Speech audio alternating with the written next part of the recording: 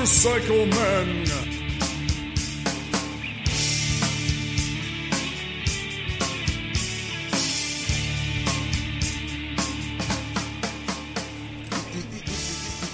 Hello, boys and girls. This is the Motorcycle Men, episode number 59, coming to you from the V-Twin Cafe here in the corner booth. I am Ted. Wrong way.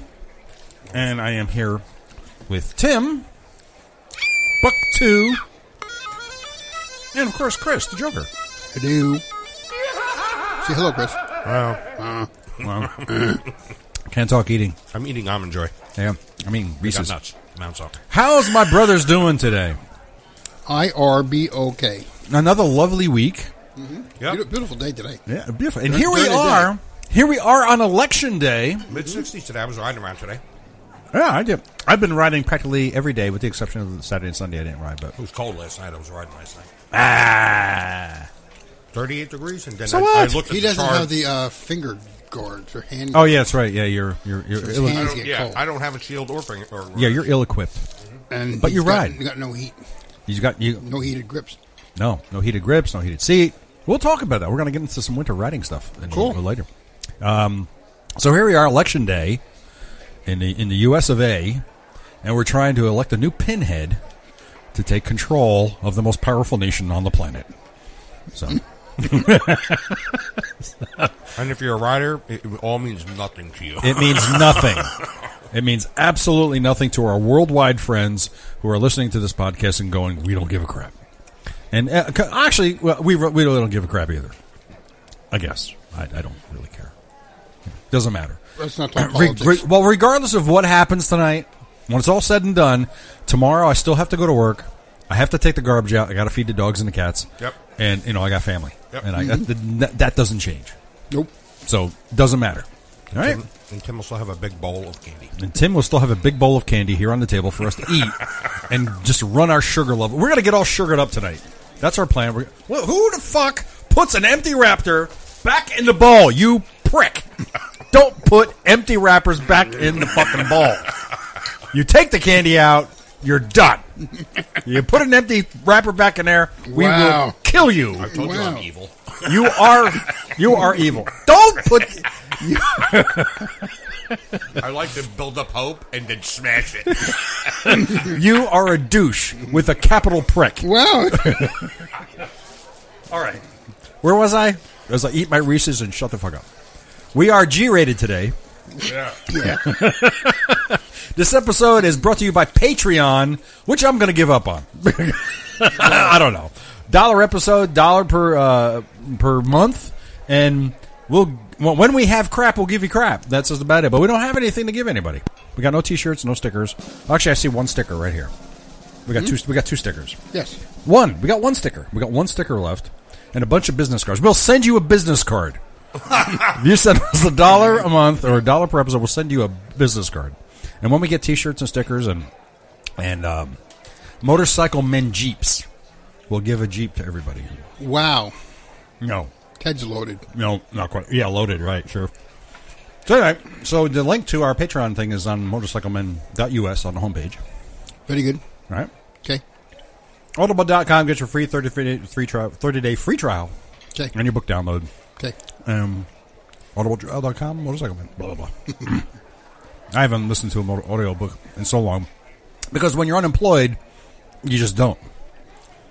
But I'm working now. And is that going well? It's going really well. I don't have time. I listen to podcasts now. I'm catching up. Pushpin travel maps. Get your track your travels with custom pushpins and custom pushpin travel maps, and put it on display in your home and share with your friends. So, and the link to that is on our website, along with a bunch of other shit. Very cool. So, who's been riding? I haven't Me. ridden at all. You've been riding a lot, Chris, huh? Trying to. Yeah. He rides locally. I gave up when it was Sunday. Yeah, it was cold. It got chilly all of a I sudden. took a ride out into Watchung and stuff like that. Went around, and then I was like, all right, I'm done. And I came back here and watched football with him. How far did you go? I did like 25 miles and small. Yeah. Wow. And Tim, you've been riding a lot, I see. No. Have I've you been getting home so late. Like, I'm getting home from work at like 7:30. Like, that's ridiculous. Have you started your bike at all? Yeah, I started. Yeah? On Sunday I started it in the morning. So what you're saying is that the installation of Rever that you put on your phone Yes. is pretty much useless right now at this At point. this moment, At this moment. I could use it to go to work, but I won't be. Have you been riding to work? Absolutely not. Why? Well, you know, Is it Is it ride today? no. like fuck, It was 67 degrees. 35 in the morning. So What do you mean so? I rode to work. What? What? I have. Oh wait, listen. In that whopping mile that you have to get to work, Not the point. you can mean to tell me Not that the you can point. tolerate that? No, it's not the point. I don't know what time I'm getting home at night. Oh, That's my problem. that's the issue. Yes. Okay, all right. Well, come home at lunchtime then. I don't have a lunchtime like you. Oh, well, all right. You been riding to work, Chris? Oh wait, that's right. You know, how's that going? It's still looking. Still looking? What to tell you? All right. The fuck are we talking about that on a podcast? I don't know. You know, what the just- fuck? So are you now? Are you? I see that. Are you using Rever Yeah, I use Rever. I go back and forth, to be honest with you. between Rever and Matt Myrad? Yep. Yeah, okay. Because I did get a note. Rever's no, good. no, I that's- like Rever. It's doing a good job. It hasn't crashed on another another one, and it's good. I see some things I like about it, and Matt My Ride does some things that I like about it as well. Yeah. So you between the two, if you had to choose right now, hands down, you pick one. One stupid little feature, because when I post the stuff on Facebook, Yeah. Matt My Ride posts it with the map. Oh, it does. Rever does this thing. They have to change this. Rever does this thing where it puts, like I posted a ride through Rever on Facebook, and then what shows up on Facebook is like a link thing that you click on, and it goes to Rever, and then it just pulls up. It pulls up something, We run sound effects. It's okay. and it pulls up like I don't like the way. So, but there's otherwise, too many It makes it too complicated. Too many steps. I just want to show showing my ride I did. My ride automatically just chucks the map right up on Facebook. yeah, With but a link. Rever, you click on a link, then you got to go to the link, and then you got to click. Blah, blah, blah, blah. It was like Too all many right, steps. Too many fucking steps. okay, all right. Well, I will let. Period. I will let Latchy. Latchy is his name at Rever, and I'll let them know. I'm sure they'll listen. You know, but because I know that's a pretty cool feature though that Matt Myrad does that. So like when they see that Shows you the map. so when they see that you went from your house to Crossroads and back, Yeah. they go, "What a ride that must have been!" Don't forget the big rides that I do. Now you do the big rides, yes. That's what I'm talking about. Those are the ones I post. I'm doing a big ride on Sunday. You want to join me? Where are you going? Well, the Polar Bear Club, which is part of the That's what I was talking the about. Hog Group by me, riding from Harley-Davidson, Ocean County, up here to Bridgewater via all the back roads of New Jersey. Sunday morning at 9 o'clock. Nice. And what's in Bridgewater? A place called the Eagles Club. It's somewhere in Bridgewater. So it has nothing to do with polar bears. No, they call it the Polar Bear Ride because it's going to be freaking cold and everybody rides. I get it. I get it. I get it. I'm going to do it. So, There's a ride. I'm trying to find the information I was just told about. You do I didn't that. even know. There's a Veterans Day ride from, oh yeah, that's right. Friday is Veterans Day. and Yep. it's from the Connecticut. Yes, Ted. Thank you for your service. Thank you. Yes, thank you for Thank you. It's also Deb's birthday. And tomorrow's your son's birthday. Yes. Veterans Day. He is 21. 21. 21-year-old cop to be. Yes, and he's being taken out by his. When you say captain. taken out, what do you mean by taken out? taken out. Taking out, going out. Yes, Okay. he's going out with his cop buddies. Oh, he is. Yes. So he's going to come home puking and all that Saturday. He's not morning. much of a drinker, though. He might be. No, he's not. He likes these things, and that's about it. Oh, yeah. Maybe he'll I think if you drink about 13 or 14 only of those, you drinks might get a one. little lip. Apple Orchard, is that what that is? What's Friday's date? The 11th. Angry Orchard. Angry Orchard. I'm drinking a Coke. Tim's drinking an Angry Orchard, and Chris hit the hard stuff today. He's got a bottle of water. So anyway, with how many presidents do you think rode motorcycles? presidents rode motorcycles? That's a I'm good going to question. say 2. Chris, what do you say? I'm going to say 0. Chris would be closer. 0. Really? Yes. Only one ever actually rode a motorcycle. But was he a rider, or he just happened to get filmed? Well, riding? Jimmy Carter had a license, and he rode before he got into politics. Once he got into politics, he stopped riding.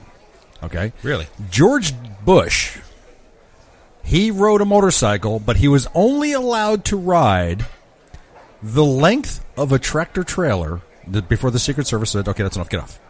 And here's the thing. He rode inside the tractor trailer. Right here. Through the motorcycle, though the motorcycle accompanied George Bush wherever he went. Okay, they did a Jack Nicklaus, a signature series Desperado motorcycle, was specially built for George Bush. He autographed the bike. Now, which Bush are we talking about? George W. Bush. Okay, he had this motorcycle built in 2004 for his re-election campaign by Jeff Nicklaus, who owns Desperado Motorcycles in Houston, and the bike was displayed in Sturgis. It was all chromed out, and George and what was his wife's name? I forget. Laura Bush. George and Laura Bush signed it. Okay, and this bike on this campaign tour where you're trying to get him reelected, he brought a bike everywhere with him, and he only rode it once, and that was inside the bike's tractor trailer. It says, yeah, he just rode it the length of the trailer, and that's all the Secret Service would let him do. Okay. Why would that be? I don't, because they were worried about security and all that crap like that. I guess because they know he's a... I guess. Governor Ann Richards of Texas was the first motorcycle license when she was 60. So she rode at... the folks at Harley-Davidson heard about that and gave her a motorcycle for her birthday. So, but you have, governors have been motorcycle enthusiasts. Arnold Schwarzenegger. Yeah. Arnold Schwarzenegger. Mike Pence also. We have the... vice president to be, maybe, we'll see, we don't know, of Indiana. He was a motorcycle enthusiast, but that was it. Nobody else. That's interesting. Bill Clinton autographed the Harley. It has nothing to do with That has anything. nothing to do with it. But that's what you have. That's what we need in office is a motorcycle guy. We need but you know what? He could never ride if he was a president, ever. Ever. I don't know. No. He could never ride, never. That's never. true. Unless he's surrounded by police. And they all ride under a bulletproof bubble. Because he'd get fucking killed. Yeah, that's true. Yeah. Some psychopaths. But I tell you what, when you show up to vote, did you show up to vote on your motorcycle today? Yeah. You did? Did you get... you were the only one there. I was the only one there. When I showed up, the place is mobbed. And I pull up... Everybody else also pulling up in their SUVs and whatever. And I pull up on a motorcycle, and I park... Because we're a motorcycle, we can park anywhere we frickin' want. And I did. Right? I pulled right up to the fucking door. I pulled right up to the frickin' door, and I pull up... And people look at you differently. When you pull up on a motorcycle, it's like they're like, oh, trouble's here. And it's, I got off the bike. What goes on in today's world too is because when you pulled up on a motorcycle, right off the bat, you're going to get the judgments. They'll probably go, he's probably going to vote for this guy. That's exactly what happens. Like, I don't know. I will tell you what. They I make will say this assumptions though. about old bikers that this is what you're going to vote for. I may be, because I walked into the voting place and naturally all heads swung around, and it's like you could hear a pin drop. It's sort of like that Desperado thing where like the guy walks into the saloon and the doors go and everybody turns around, they drops their drinks, and they kind of look at you and they're like, he's gonna shoot somebody. What's going on here? And then you order a milk and everybody leaves. Should have walked in there and go, I'm going to grab everybody by the pussy.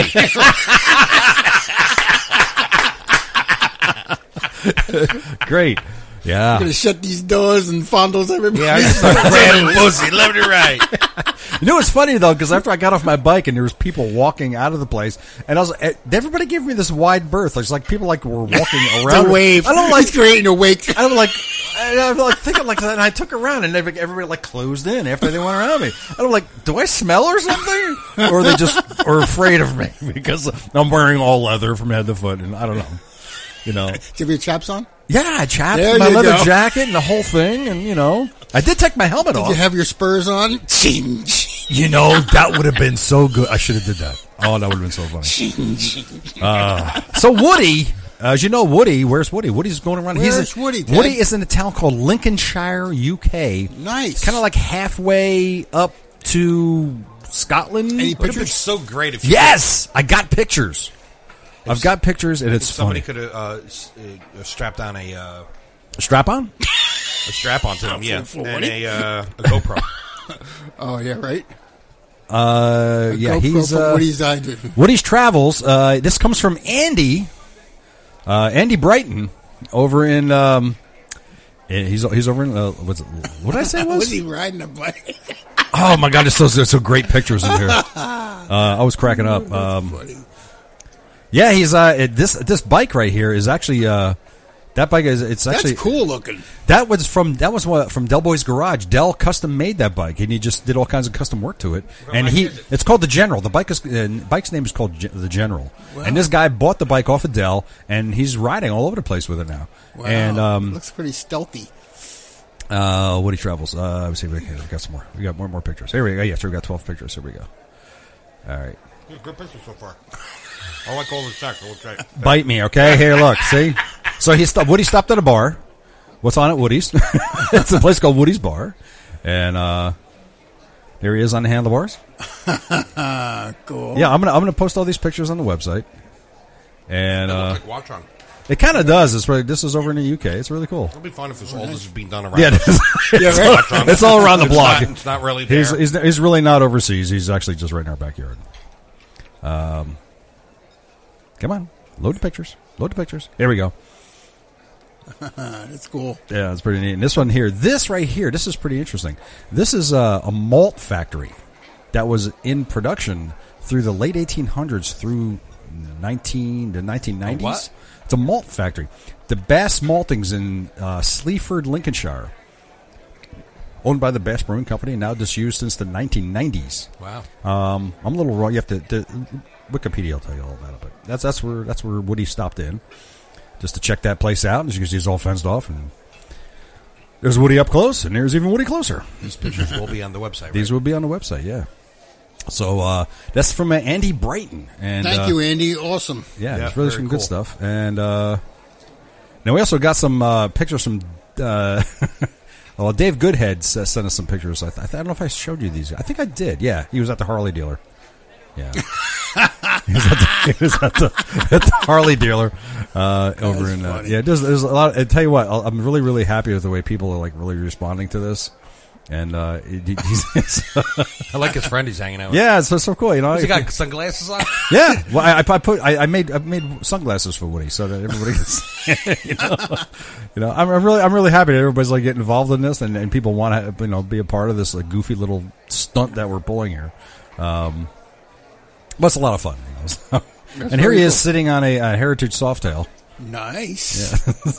Is that The newer Heritage? yeah, that's a 2017. Yeah, that's pretty Very cool. nice. Yeah. But anyway, so that's where Woody's at right now, and we're trying to figure out where he's going to go next. But Andy did send me another email that said that he's going to be passing them off to. Where did he say Somebody else? Yeah, he was going to be passing them off to somebody else. I can't remember now. I have to find it. Anyway, so yeah, so we're going to have him do. It's a lot of fun. It's going really well. Pretty cool. That's awesome. That's we got. Okay, we do that, and let's get back to our schedule. Got a couple emails. Andy from Lincolnshire says, just a short note to confirm that Woody is currently crashing at our place in mid-Lincolnshire, UK. There's nothing much to see here, but we will do our best to show him a couple of things of interest over the next couple of days, then send him on his way. Nice. This one comes from Alan in Ithaca, New York. He says, my name is Alan. I live outside Ithaca, New York. I ride a red 05 Suzuki DL650 V-Strom. I like the V-Strom. V-Strom, yes. Like the V-Strom. I'm a relatively new listener. I'm working on getting caught up on your older podcast. I enjoy your antics and topics each week, but I have to agree with Liza from the Motorcycles and Misfits podcast on those damn sound effects. They gotta go. Sorry, Alan. They're here to stay. In fact, just for this episode for you, we're going to increase them greatly. At the moment, I'm about third way through the Ketchup, Bobbers, and Deb episode, but just had to drop you a line about the Ushuaia. It says it's pronounced Ushuaia. That hurts. If you're going to be riders, you need to know that it's the southernmost town on Earth at the southern tip of Argentina. It's a very popular destination for motorcyclists, but getting there is arduous. Even so, that trip has been successfully made by just about any motorcycle you can think of, from mopeds to touring bikes and everything in between. CB750 in good running order should have no problems other than fuel starvation going over the Andes. Now, is that some dude named Andy or just a bunch of dudes named Andy? Or is it actually a mountain range? My riding season is pretty much done for the year, knee surgery. But next summer, I'm hoping to catch your band playing at some point and say hello. I don't know if you've ever heard of Adventure Rider Radio Podcast or its sister show, ARR Raw, but I highly recommend you give them a listen. And we will check it out. Yes, just for the travel. All right, well, thank you very much, Alan. Thanks for Thank you, Alan. us. Keep up the good work, gents, and keep the shiny side up. And we will do that. And remember last week I was talking about the Triumph Bobber that was coming out? Well, guess what? BMW's on the bandwagon now, and they're getting ready to unveil the R9T Bobber. The R9T Bobber. They're going to release that at EICMA, which is in Milan, which is the that big show that they have over there. There it is. Do we all have to do wheelies? I think that might be a You got a better prerequisite. picture than that? Come on, you gotta fucking. Make you want to It smack. looks small, though. It doesn't it? is. There we go. No, that's the R5 Homage that I talked about last week. But that's the Triumph Bobber. Right. But this is the best picture that they're able to offer us right there. That looks very tiny. Yeah. It does. Looks very tiny. Yeah, I don't know. It's the 9RT Classic. You know, it's a Roland Sands design. Mute the volume. I will mute the volume because we don't care. Mute. Okay, it's called mute. So anyway, but that's what they're. So they got on the bandwagon and they're going to release that. They're going to. It's not horrible looking. It's just No, very tiny. It's a bobber. You know? You're not carrying anybody on it, which is okay. Which is what I bikers like want. Triumphs better. Triumph I would own. Yeah. So there I you would have go it. buy Triumph. And Polaris, by the way, reported a nearly 20% sales drop third quarter. Wow. No surprise there. Yeah, that's because apparently their one of their side by sides had a problem where it kept blowing up. Really? Yes, they have a side by side that had a problem. There's like 14 incidents of where this side by side caught fire, and in fact, like 14, a bunch of some people got injured, and one person died from their burns. Really? Yeah. Wow. That's So, pretty needless to horrific. say, that has hurt Polaris I would with their say. sales. All right. And Yeah, Victory. that's a big fuck up. It is. It's a major. Victory is having their Operation Octane custom bike build project, similar to what Harley was doing with the set with the street. Reading on that. Yeah, and now this is where the Victory dealers around the world are competing to build the best Octane, and voters have the chance to win an Octane. They look like bobbers. And well, I'll tell you what, if you go to the Victory website and click on enter the contest Some thing of the like bikes are this, pretty sharp looking. you can vote. You can vote on the ones that have already been built. There's some pretty cool ones. You vote on it, and then so that you can enter every Got to day. go to the Victory website?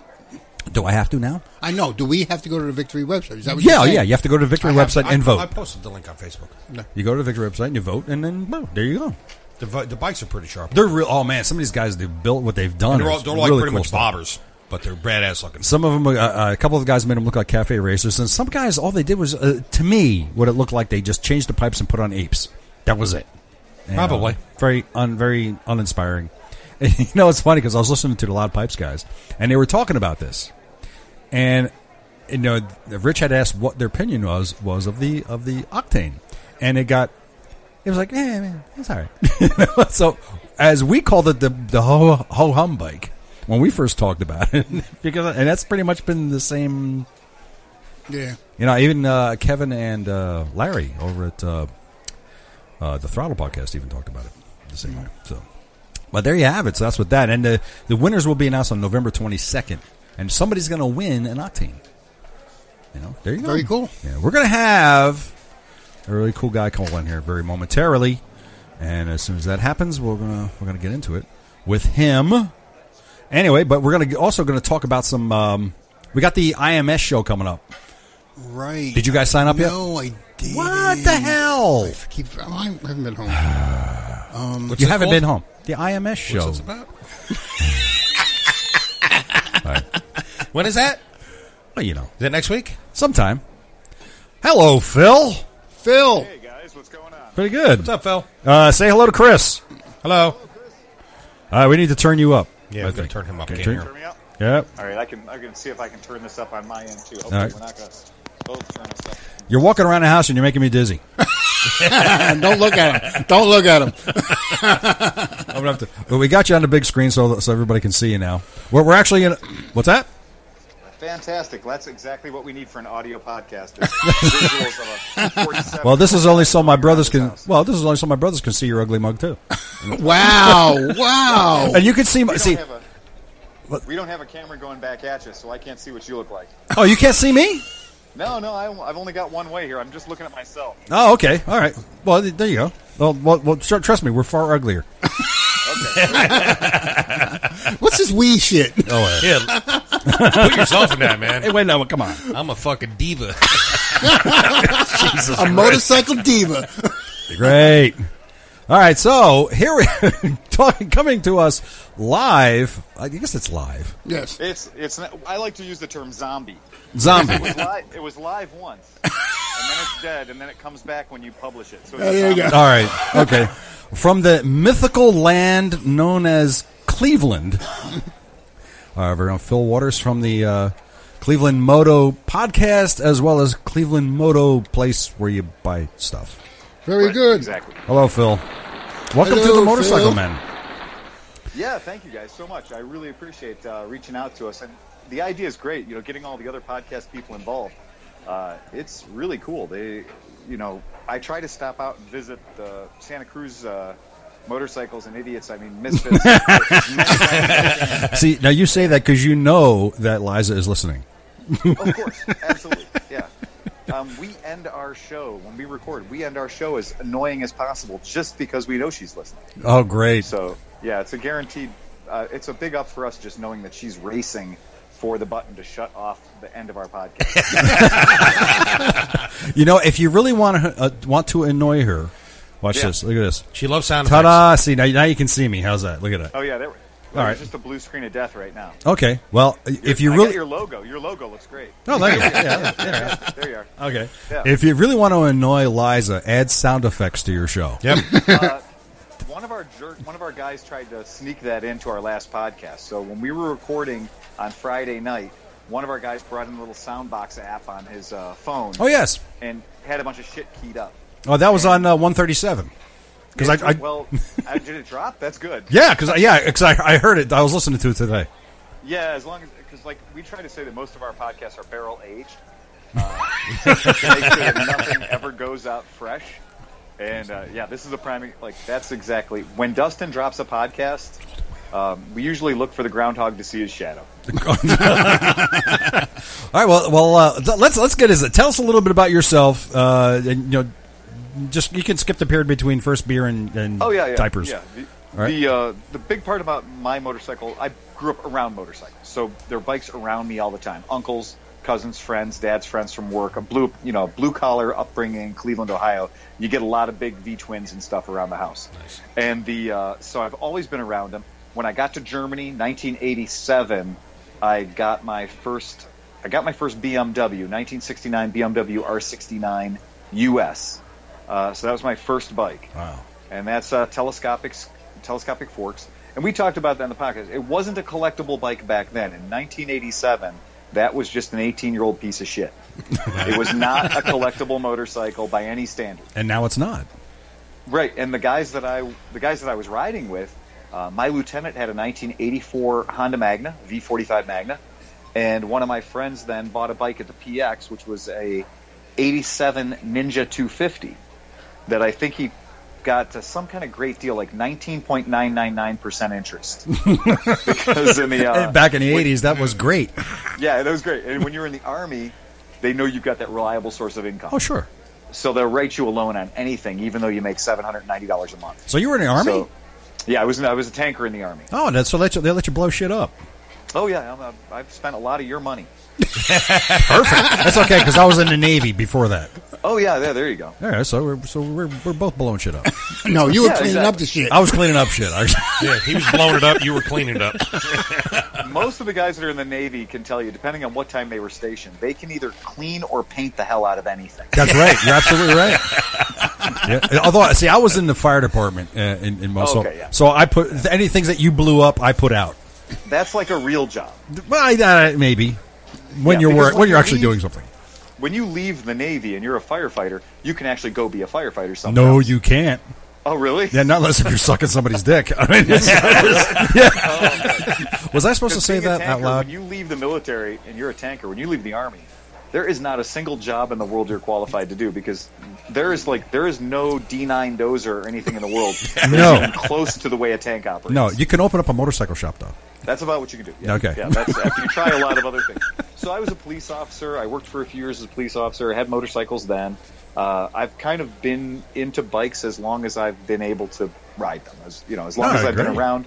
So I've always done bikes. And when I got back from the military, I came back here, and my training wife, she was a German woman that I married over there. Woo, She yay. was big into Vespas, so I had to get a Vespa. Well, I couldn't find a Vespa over here. So I eventually found a Vespa. Once I got her the Vespa, then she decided, because she was American now, she didn't want the Vespa. So I ended up with a Vespa. And she got a little Suzuki GS450, and then I kept the Vespa. And I've always loved them. They've always been one of those things that I was really, really attracted to. So getting a start with the Vespa is the redheaded stepchild of the motorcycle world. Right. You don't get respect from anybody. That is the bottom. Hey, we all did it here. Even your wife, obviously, right? Well, Chris laughs at guys at traffic lights. And who he pull knows up I started out also on a scooter, Oh, yeah, I heard that. Yeah, you know? we both did. Yeah. and so Yeah, a lot of people do. I mean, it is an excellent stepping stone. It is funny that in our country we get a lot of people whose first motorcycle is like a Star 650. But the rest of the time, Did you say that because you know Tim's first bike was a Star 650? Tim is along with, like, the Star 650 has replaced the Honda CB350 as being the most popular entry-level motorcycle in this country. Wow. So I loved the bike. It was a great bike. They're very good bikes. But he was an excellent yeah. motorcycle until you got to go 75 miles an hour. Right. It was right. That's a scooter. Which Ted did all the time. Yeah, all the scooters were outrunning him. Oh, yeah. Well, you know what's funny is that Star 650, which is a full-size, full-scale motorcycle, isn't any faster than something like a Honda Shadow 750, which I consider to be like an 80% scale motorcycle. The Shadow 750s are really small. Right. Like, they're just downscale.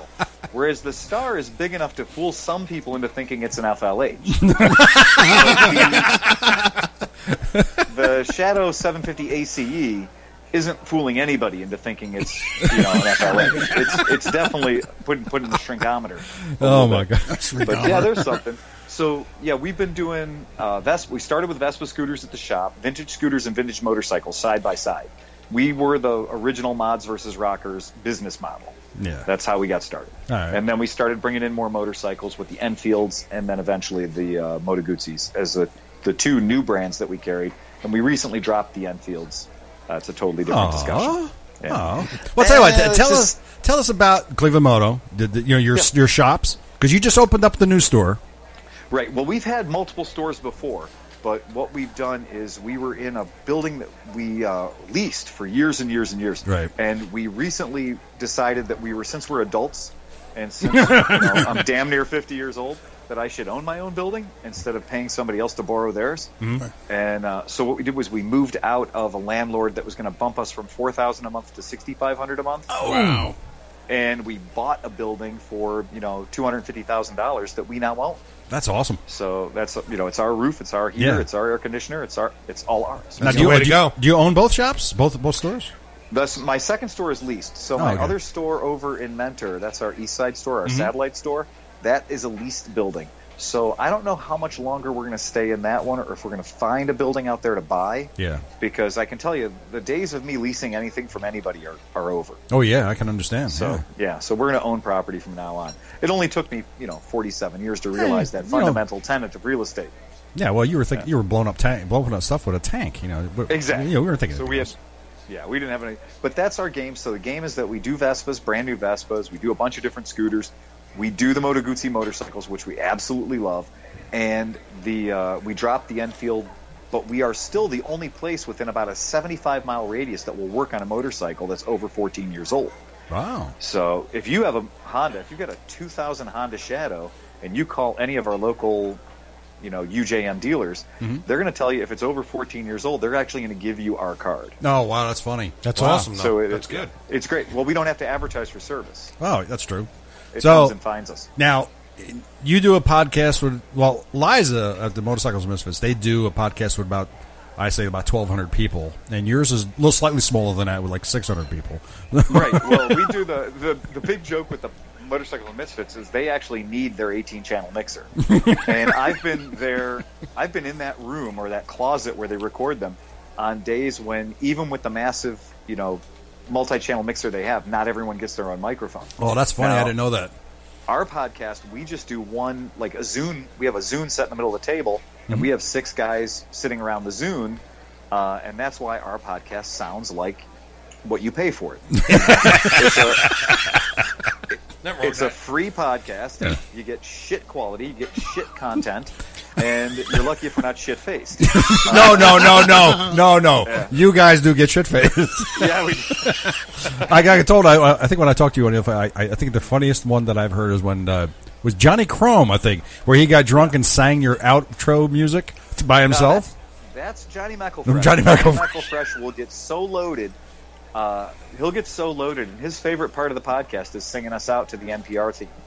And there's nothing he likes better than, you ought to see his face light up. Someday we're going to do a video podcast just so people please can do. see the train wreck that happens at the end of our podcast. It's a good time. Yeah, it's a really good time. Well, you recorded 137 on your phone. We did. We did 137 on the phone just because Dustin wasn't there. So it was one of the first times ever that Dustin wasn't there. We had the HP4, we had the Zune, Yeah. and so we had the Zune there. But I wasn't certain if the Zune was going to work. But meanwhile, we have recorded other podcasts on my phone.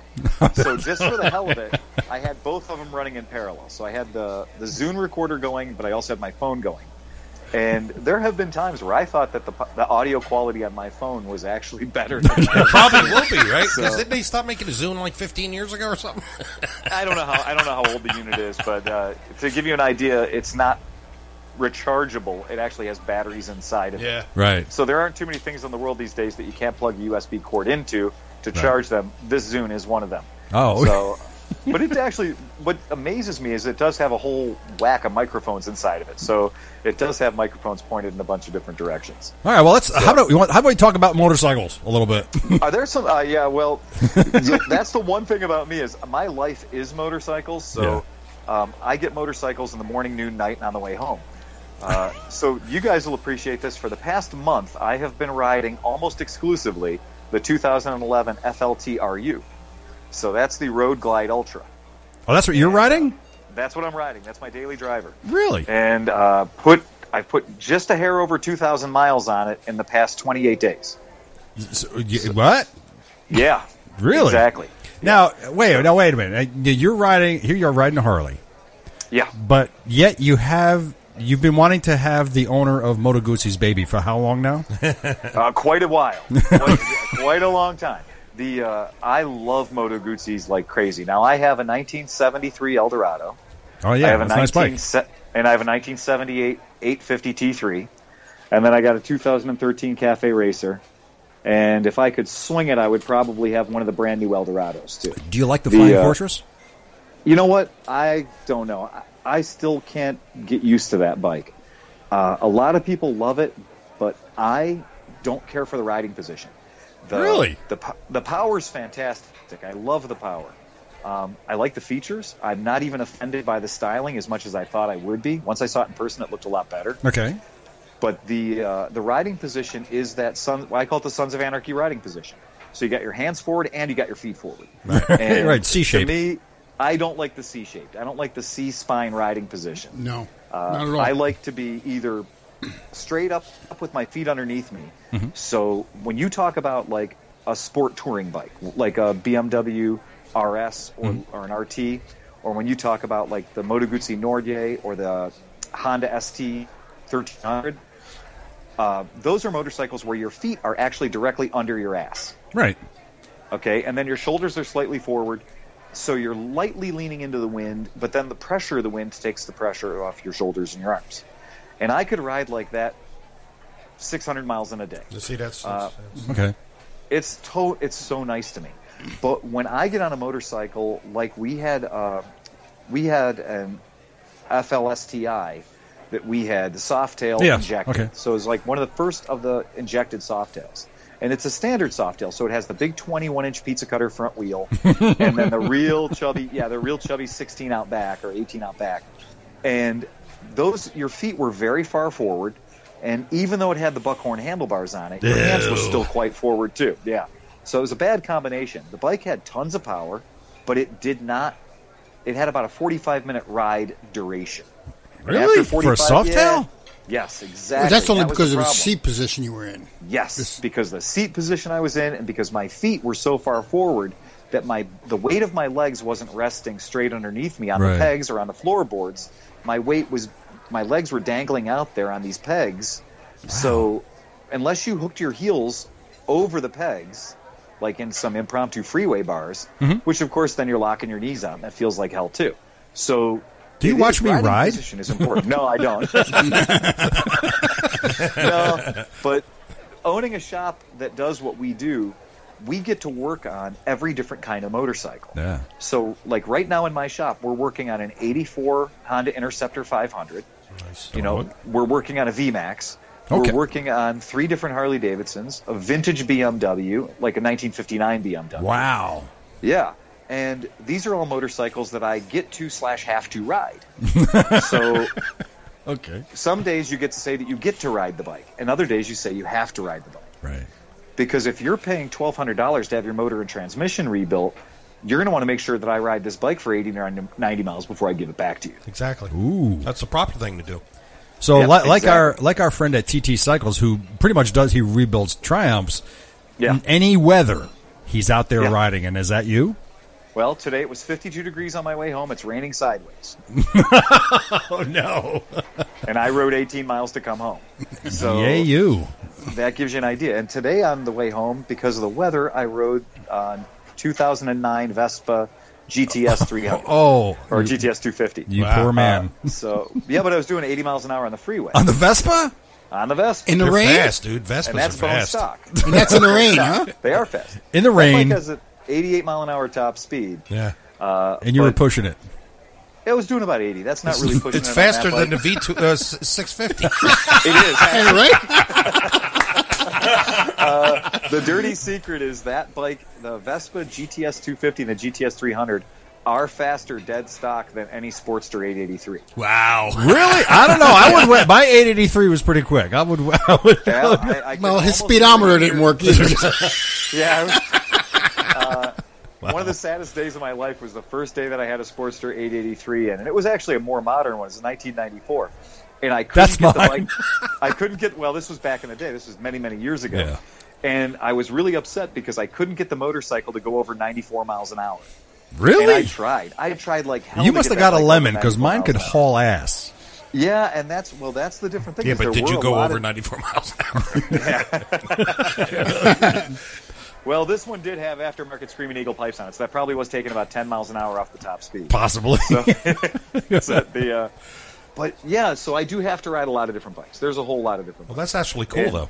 Yeah. It is cool. It's one of the favorite parts of the job, and our mechanics that work for us, it's really funny because Johnny Chrome displaces like 360 pounds. So he's a small guy. Right, he's a little guy.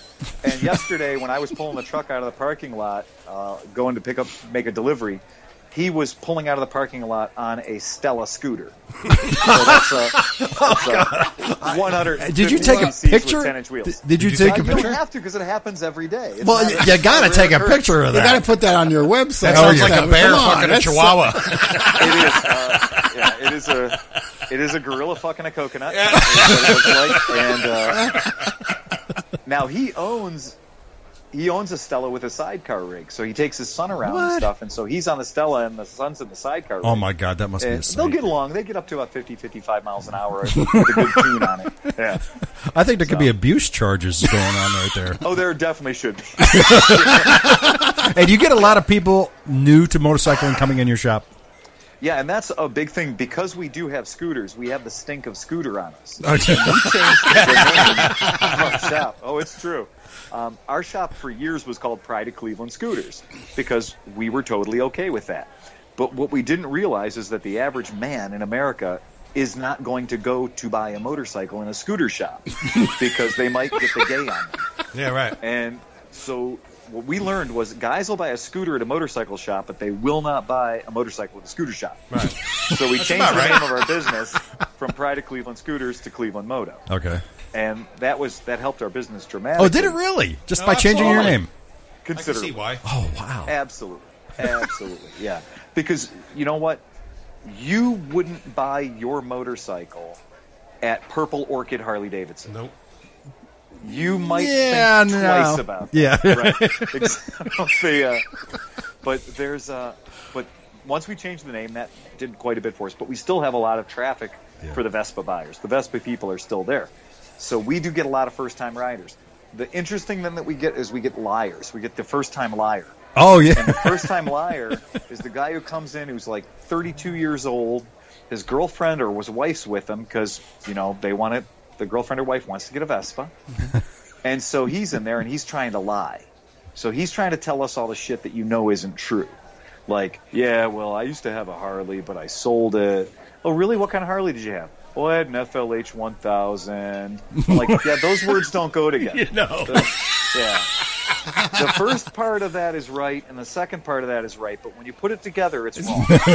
And so we catch him, and sometimes we'll give him a little wink, and we'll be like, it's okay, your secret's safe, we're not going to totally out you. But then he'll start, while she's looking at the Vespas and stuff, he'll start going over and trying to sit on the motorcycles. And you can tell from 2 seconds when somebody throws a leg over a bike whether or not they know what they're doing or they're faking it. And yeah, that's pretty cool. We get to see a lot of that.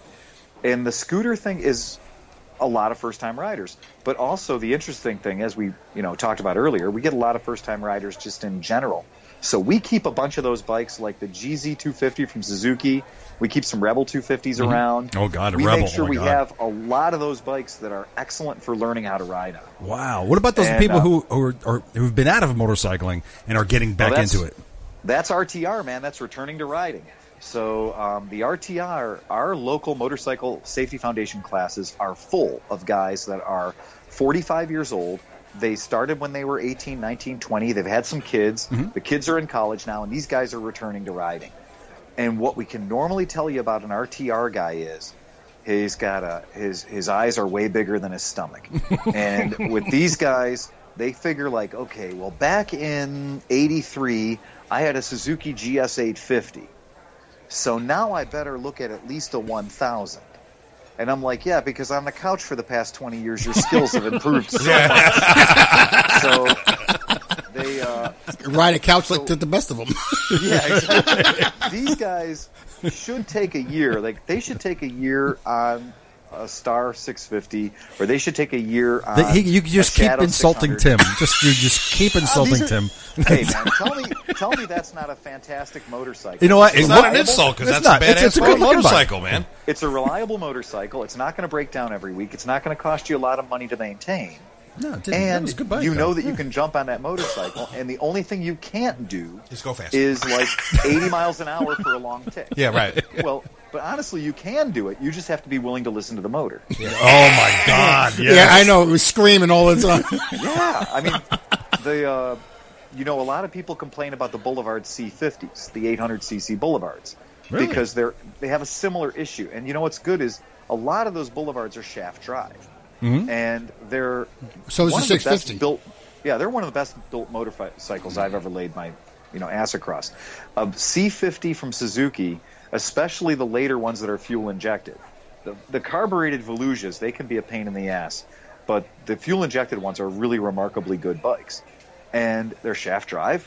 They've got everything you'd want in a motorcycle, and you can buy these things on the open market now for about $3,000. So how would you not want to start on that motorcycle? Right. You got a low seat height. It's affordable. You can ride it for 2 years and punt it along for $500 less than you paid for it. Right. And then when you get a bigger bike, you can keep that one in your pocket in case your bigger bike breaks down. Or you introduce somebody that you know into riding. Right, exactly. You know, that's a great thing to do, is to have a bike just hanging around so that you can be like, hey, you want to learn how to ride a bike, or you want to go for a ride with me? Right, There's exactly. the keys. Yeah. Yep. Because when you've only got $2,500 or $3,000 invested into something, Yeah. and if you can sell it for $2,000 or $2,500 after enjoying it for 2 years, well, shit, let's do it. Yeah. You know? That's a great way to get into it. The returning to riding guys are great. The thing that's funny is they really don't. The way motorcycles have shifted, it's so much. In 1983, so many motorcycles went 150 miles an hour. Uh-huh. Like, there were a ton of motorcycles that went 150 miles an hour in 1983. They couldn't stop or turn. But they went 150 miles an hour. And now, today's market, there's a ton of 1,200cc and bigger motorcycles that'll barely go 110. Wow. But they stop great, and they turn great. Yeah. So, like, the whole thing has shifted a little bit. And I don't know whether it's because motorcycle companies decided to stop killing their owners, or whether it's just a good build, like a better build quality. Yeah. And that's true, is a lot of the bikes that these guys remember, that is one of the hardest things to overcome. Is a guy comes in, he tells you, well, I used to have a CB 750 and it went 128. And you go, well, here's a CB 1100 and it goes 108. Oh, shit. Oh, man. And he's like, well, that's a major step down from where I was. But how often are you riding 108 miles an hour? Yeah, that's people just talking out their ass. That's exactly right. And to my logic today is when somebody comes in and says, well, you know, that's a problem. I said, well, really, did you go 108 miles an hour on the way over here today? Because I will admit it, I drive wildly irresponsibly when it comes to the digits on the speedo. I drive faster than I should most of the time on two wheels. In my truck, I'm a pussy. I'm not a fast driver in the truck at all. But on two wheels, I move fast and I stay in front of people. And I always wonder when somebody comes in, I size them up a little bit, look at them, and go like, are you really the kind of guy that drives 140 miles an hour everywhere you go? Right. Because that 140 miles an hour is faster than you remember it was. Exactly. I got to go to the store. Be right back. Well, and I also think that I don't think they're intentionally bullshitting me, but I think that maybe just like in the rear view mirror, Yeah. how fast they were when they were 21 is a little bit different than what it actually is.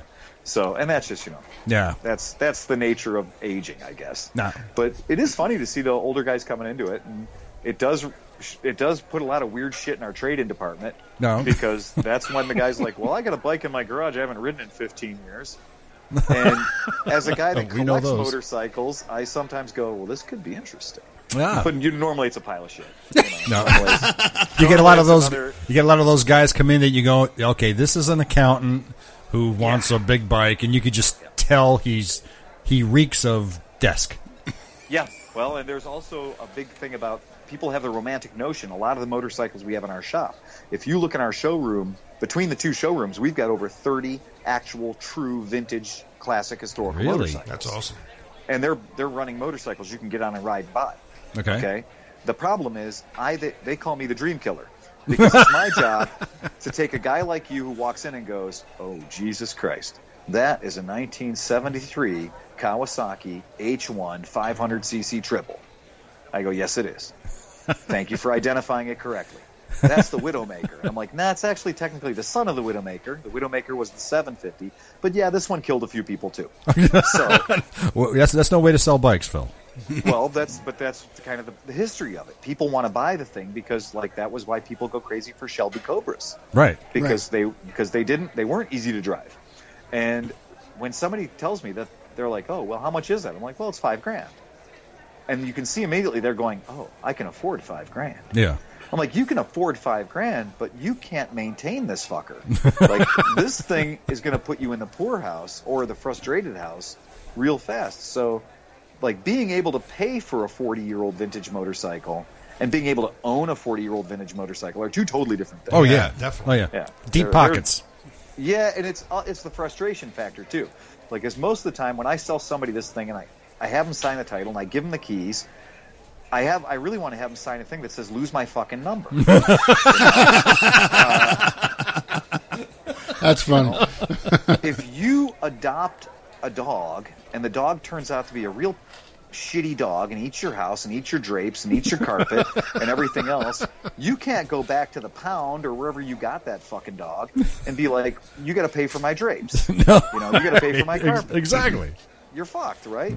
But in this situation, when I sell somebody a motorcycle and 6 months or 7 months later, they're calling to complain about something failed in it. Well, it's a 40-year-old operating system. Yeah, well, yeah. Exactly. You know, and if you want a warranty, you buy a new bike. That's why people buy new bikes. Oh, okay. Because they come with warranties. Right. You know, but if you're the type of guy that thinks that he can live a life without a warranty, man, you better have a pocket full of wrenches. Yeah. Right. Hey, so listen, with Moto Guzzi, now with the big three domestic brands to compete with, how's Moto Guzzi brand faring against those bikes here in the U.S.? And do you have a favorite? The good news is it's a trick question. Oh, great. Because Moto Guzzi's not trying to compete against those. Oh, that's okay. There you go. No, they're not. They don't have the volume at all. Yeah. What Moto Guzzi makes in a year, Harley Davidson makes in less than a week. Wow. Yeah. So the numbers are so wildly. What we tell people is Moto Guzzi builds every single motorcycle by hand. Yeah. So every bike is built by hand. You can go to the factory, you can tour the factory, meet the people that built your motorcycle, and it is very much a passion thing. Like every guy that builds a bike there, every guy or gal that builds a bike there, they're essentially signing the bike that they built. Right. So when we look at that, that's maybe 7,900 motorcycles per year. Wow. For the whole planet. Wow. Okay? So when you look at numbers that small, then they're not competing with Harley. They're not competing with Indian. They're not competing with Victory. They're not competing with virtually anybody else. Right. They're not trying to compete with anybody. They're just trying to capture a certain loyal owner. Right. The trick with Guzzi owners is you'll get a guy that's on his sixth Guzzi in 25 years. Wow. That's real common in my world. So it's a lot of turnaround. Yeah, well, there's a certain degree of loyalty that you get with the Guzzi customer that doesn't really give a fuck about what Harley Davidson's doing or what BMW is doing or anything else. They drank the Moto Guzzi Kool-Aid a long, long time ago. Right. And now they've got 400,000 miles on Guzzis, and they're not willing to give up that. Right. They're they shouldn't keep doing it. They shouldn't. Right. And so the good news is, what a lot of people don't know is that Piaggio the scooter company, Piaggio the airplane company, Piaggio purchased Moto Guzzi. Actually, they purchased Aprilia and got Moto Guzzi in a deal a number of years ago. And when they did that, there was such a cash infusion to the folks at Moto Guzzi that they ended up able to really up the quality of the product. Hold it. You got a pussy on your lap. I do. I got one. Yeah, it's right there. So Phil has a pussy, everybody. Yeah, that's it. That's exactly it. Yeah, one tuxedo. It's the only tuxedo I own. That's it. Yeah. So that's the closest thing we get to black tie around our house. But Moto Guzzi doesn't really try stay relevant. Okay. They try to make sure to give their customers a good product to move into, so that unlike with a certain manufacturer who actually builds their motorcycles to become obsolete after 10 years, so it's planned obsolescence being built into the motorcycle, forcing you to buy a new one, some manufacturers actually do that. Really? Moto Guzzi has to focus on building a motorcycle that is exciting enough that you'll want to get away from the one you're already on. Okay. And in the shop, one of the strangest things since the California 1400 platform came out in 2014, almost every single bike we've taken in on trade towards the California 1400 has been a Harley Davidson. Wow, how about that? I mean, we're talking about probably we've done about 20 flips. So I'd say 95% have been Harley Davidsons. Wow. So it gives me a weird situation is I now have to find a way to liquidate Harley Davidsons. Yeah. And the problem is I'm running into this problem that Harley Davidson oversold themselves for about the past 8 years, 10 years. And so they have their own problem, their own supply problem, where at my local Harley dealer, they've got the back of the room that you can't see is full of brand new units. Yeah. And they've got a certain small number of used units on the floor that they're going to make a ton of money when they sell you those used bikes. but in the back they've got an ocean of those same used bikes. My local Harley dealer, he's probably got 24 Street Glides in the back that are 3 years old and used. Wow. And these guys are trading them in on new bikes when the payments are done. Yeah. Because they want to have the newest, freshest, latest thing. Right. Well, the problem is we get this bumper crop, and the auction houses are full of them. Yeah. The guys that do the auctions, they're just absolutely full of this product right now.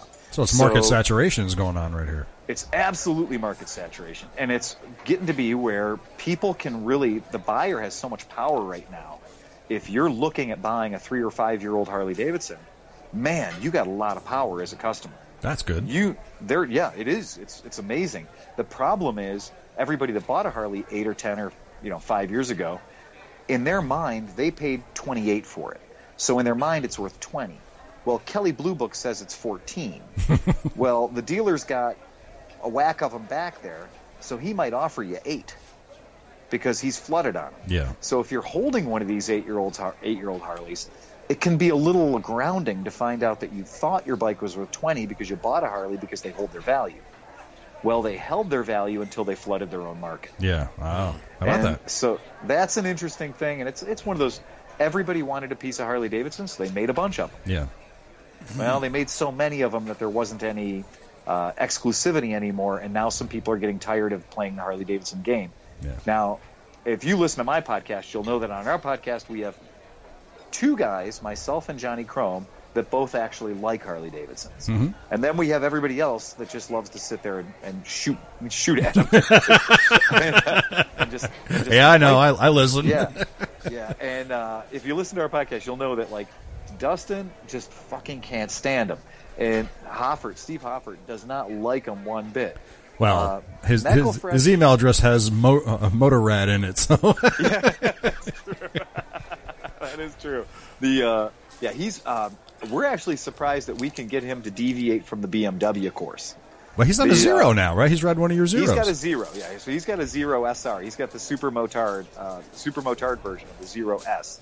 And but he's just one of those guys that you never know what he's going to be riding week to week. So that's a tough one. Hey, so let me ask you this: Are Moto Guzzi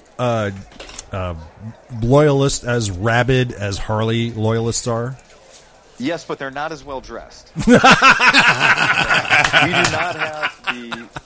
don't have the access to the marketing department. We don't have the access to the clothing catalog that you guys do. Yeah.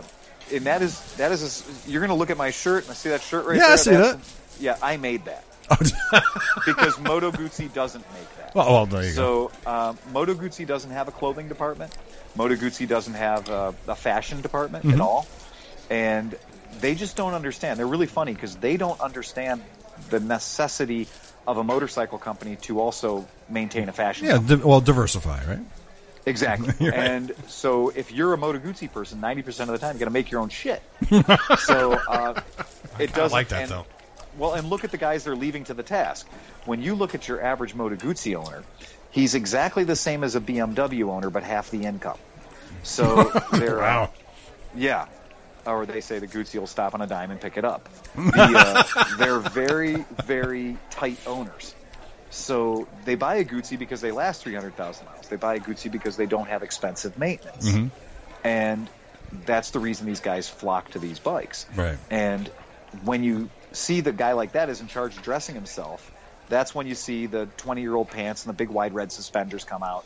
And the Guzzi guys, right, they've suffered an aging problem.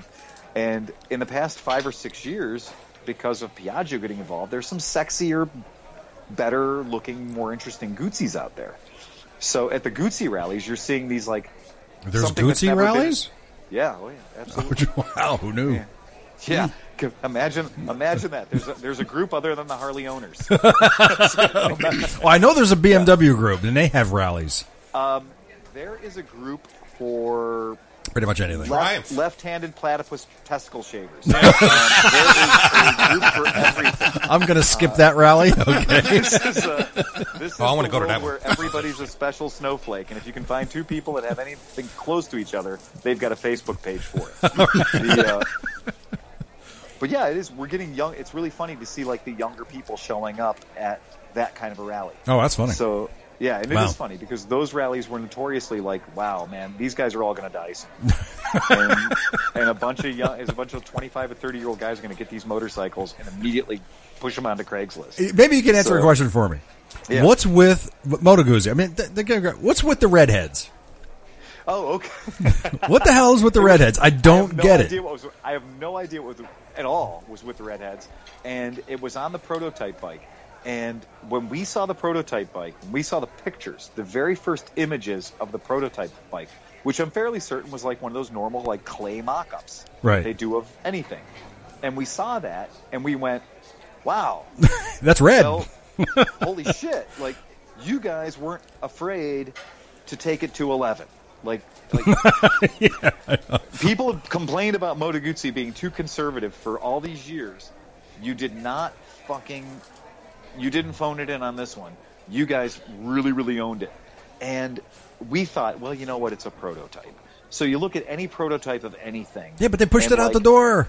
Yeah, no shit. Well, they didn't push remember back in the day, the Ford Futura Oh, my was God. the Batmobile. And like they took that car from the car show, put red bats on it, and it was the fucking Batmobile. Well, so they didn't have to do anything to it. But what came to the public wasn't a bubble-domed thing, because everything, the prototype always gets watered down. It always gets filtered down. Well, somehow Moto Guzzi went, prototype. The only thing they did was they took the red off the tip of the fender, and they actually put real bags on the back. So they added to it, and then the only thing they took off was the red on the tip of the fender. Everything else fucking stayed. So, the 96 square feet of carbon fiber stayed. Like, everything that was radical and outlandish, the 21-inch front wheel, it stayed. That like, bat fairing. The bat fairing. The first time you could ever call a Batwing fairing an actual Batwing It's this fairing. one. It is this one. This is the one that has earned the term Batwing. And that's Guzzi. And Guzzi was pissed because when they were testing Batwing fairings, they realized something that Harley guys have known for 50 years is when you put a giant piece of fiberglass hooked to your front forks, it does provide you with certain awkward handling characteristics Just a tad. at 90 miles an hour, right? Because you got like something that's 4 feet wide pushing on your handlebars. Yeah. And so at 90 miles an hour, your average Harley Davidson with a Batwing dances around a little bit. Just a tad. And you don't need a speed governor when you have that fairing on your bike. Now, Guzzi didn't like that because the one thing you do notice about Guzzis is they're fast and they corner. Mm-hmm. And they are. I mean, they're right at 1400. They're fast and they corner. Well, they didn't like that, so they actually put a linear dampener off of an airplane wheel on the front end of the motorcycle. No way. Did they really? They did. Yeah, they did. They that's patented it and ingenious. everything. Yeah, they took it off of the front of it's an item that would normally be found on the nose gear of an airplane. Wow. Because Piaggio is an airplane company. That's also why they could affordably put so much carbon fiber on that motorcycle, because Piaggio is an airplane company. Oh, wow. So they're no strangers to using a lot of carbon fiber. Oh, okay. So, yeah. So whereas other companies are like, we got to hire somebody who knows how to work with carbon fiber, Piaggio goes, yeah, that's Tuesday through Friday. That's all the airplanes we build. So we got people that know how to do carbon fiber. Oh, wow. But to me personally, the things that you can do to the bike, like I would change the foot peg position for me personally. I did order in the taller windshield because the double bubble windshield that's on that Batwing fairing. Right. And by the way, that was like 4 strange, catchy buzzwords in one sentence. We'll make a note of that. Yeah, they make a cool taller windshield, and it goes right on real easy. And that's the option that I need because that kicks the wind over my head. Yeah. Right. Because I'm a taller guy, and that kicks the wind over my head and makes the bike a lot more pleasant to ride. Oh, okay. It really does. Well, yeah. you said you were on the Road Glide, right? Yeah, I've been riding the Road Glide Ultra with the So taller now, windshield. I had a chance to ride the Road Glide Special. So did Chris, and it handles beautifully because it's got that rigid mounted fairing. Yeah. At 105 miles an hour, that bike is dead fucking solid. That's awesome. The problem is 107 may be the top speed. Really? So, yeah. And I couldn't believe it. I couldn't believe the numbers. So I actually downloaded the data from the Michigan State Patrol's test they do a test of many different law enforcement applicable motorcycles. All right. The BMWs, they do the Victories, they do the Moto Guzzis, and they do the Harley Davidsons. And so Michigan every year actually does research that any of us would love to participate in. Wouldn't it be cool to be on an FLHP on a racetrack, a 2.3 mile racetrack with 10 turns? Oh, yeah. Yeah, like a full GP motorcycle racetrack. They actually put these big bagger type motorcycles out there and run them on a racetrack. They run them quarter mile. They run them 0 to top speed and back down again. No kidding. And so they have, the hell with what Harley Davidson says, they have the actual tested numbers for top speed, 0 to 60, and braking data. No But kidding. are those So bikes it's- loaded yeah. or not loaded? Excellent question. They are not loaded. They are equipped, but not loaded. So that means they don't have the shotgun in them. That means they don't have, all of last week's paperwork in the back. They don't have your body armor and your jacket and shit in them. Right. But they do have the correct fairings. They have to be as they would be as they were handed to the police officer. Right. Okay, makes sense. All right. So they have to be prepared. They have to have the right lighting on them. And you can actually go, if you just type in Michigan State Patrol vehicle test. Nah, we'll make a They note do of it that. They do it for the cars and the trucks and No kidding. all the police motorcycles, too. How about that? It's great because it's a lot of really good actual real numbers data. And so much of what the motorcycle companies put out to you is Yeah. bullshit. I mean, it's like, the bike goes 126 with a shaved, trained monkey that weighs 93 pounds, right? And like 1 atom of gas in the gas tank. Yeah. And we took out all the real oil and put in zero weight oil, so it would go as fast as it could Wow. go. Have And you we put helium in the tires? Have you? Because that makes a difference. Have you ridden the new engine, the Milwaukee 8? I have not. Oh, We haven't really had enough of them around here to jump right out and sit on one and go take one for a ride. And also, I'll be completely honest with you, since I am neither in the market of buying a new Harley Right. Davidson, nor is there a chance in hell any of them is going to show up in my shop in a trade-in, all right. I have 3 years to not even acknowledge the existence of this product. Okay. It's totally off my radar. He's in until denial. there's a chance- it's off my radar until there's a chance one of them could be traded in. Okay. So once we get to the point that one of these could be traded in. Now remember, I had that same statement about the 110 motor. Yeah. And I had that same statement about the 103 motor years earlier. These generations of improvements that Harley-Davidson makes, as they get slightly further and further and further away from the Japanese motorcycles that the V-Rod and the Street 500, Street 750 are emulating, as they keep investing in the big twin market, these generations are going to take a little while to filter down into the used market. Yeah. These things are bloody expensive. Yeah. They're really powerful. They're fantastic.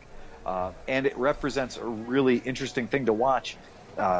Didn't we all shit ourselves? I mean, I don't know if you guys were riding or what you were riding, but when the Evo showed up, I remember my whole family, my whole world, when the Evo showed up, they were like, the Evo is the greatest thing in the world. And, it really wasn't the greatest thing in the world. It was a long way away from the greatest thing in the world. It was light years ahead of the shovel, but it was not even in the shadow of what some of the Japanese companies were doing. But there's a lot of people So- that didn't like the Evo, and Oh my that's God, fine. Yeah. Well, and it's very fashionable now, too. It's very fashionable in a lot of ways to not love the thing that people are riding on or could be the savior of the company. So it's real easy to sit back and be like, it sucks. But it's okay. It has to be sellable. People got to buy it. Yeah.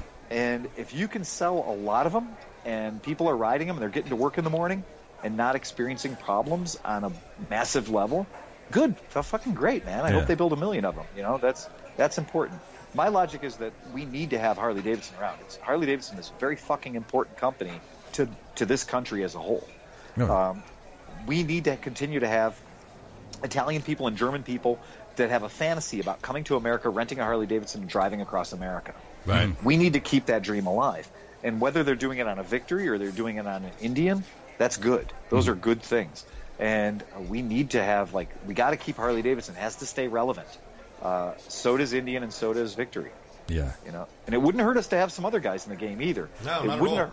It wouldn't hurt us to have somebody producing an American-built 400cc. The problem is with the prevailing labor rate in America, a 400cc bike is going to cost you about $10,000 on the road. Yeah.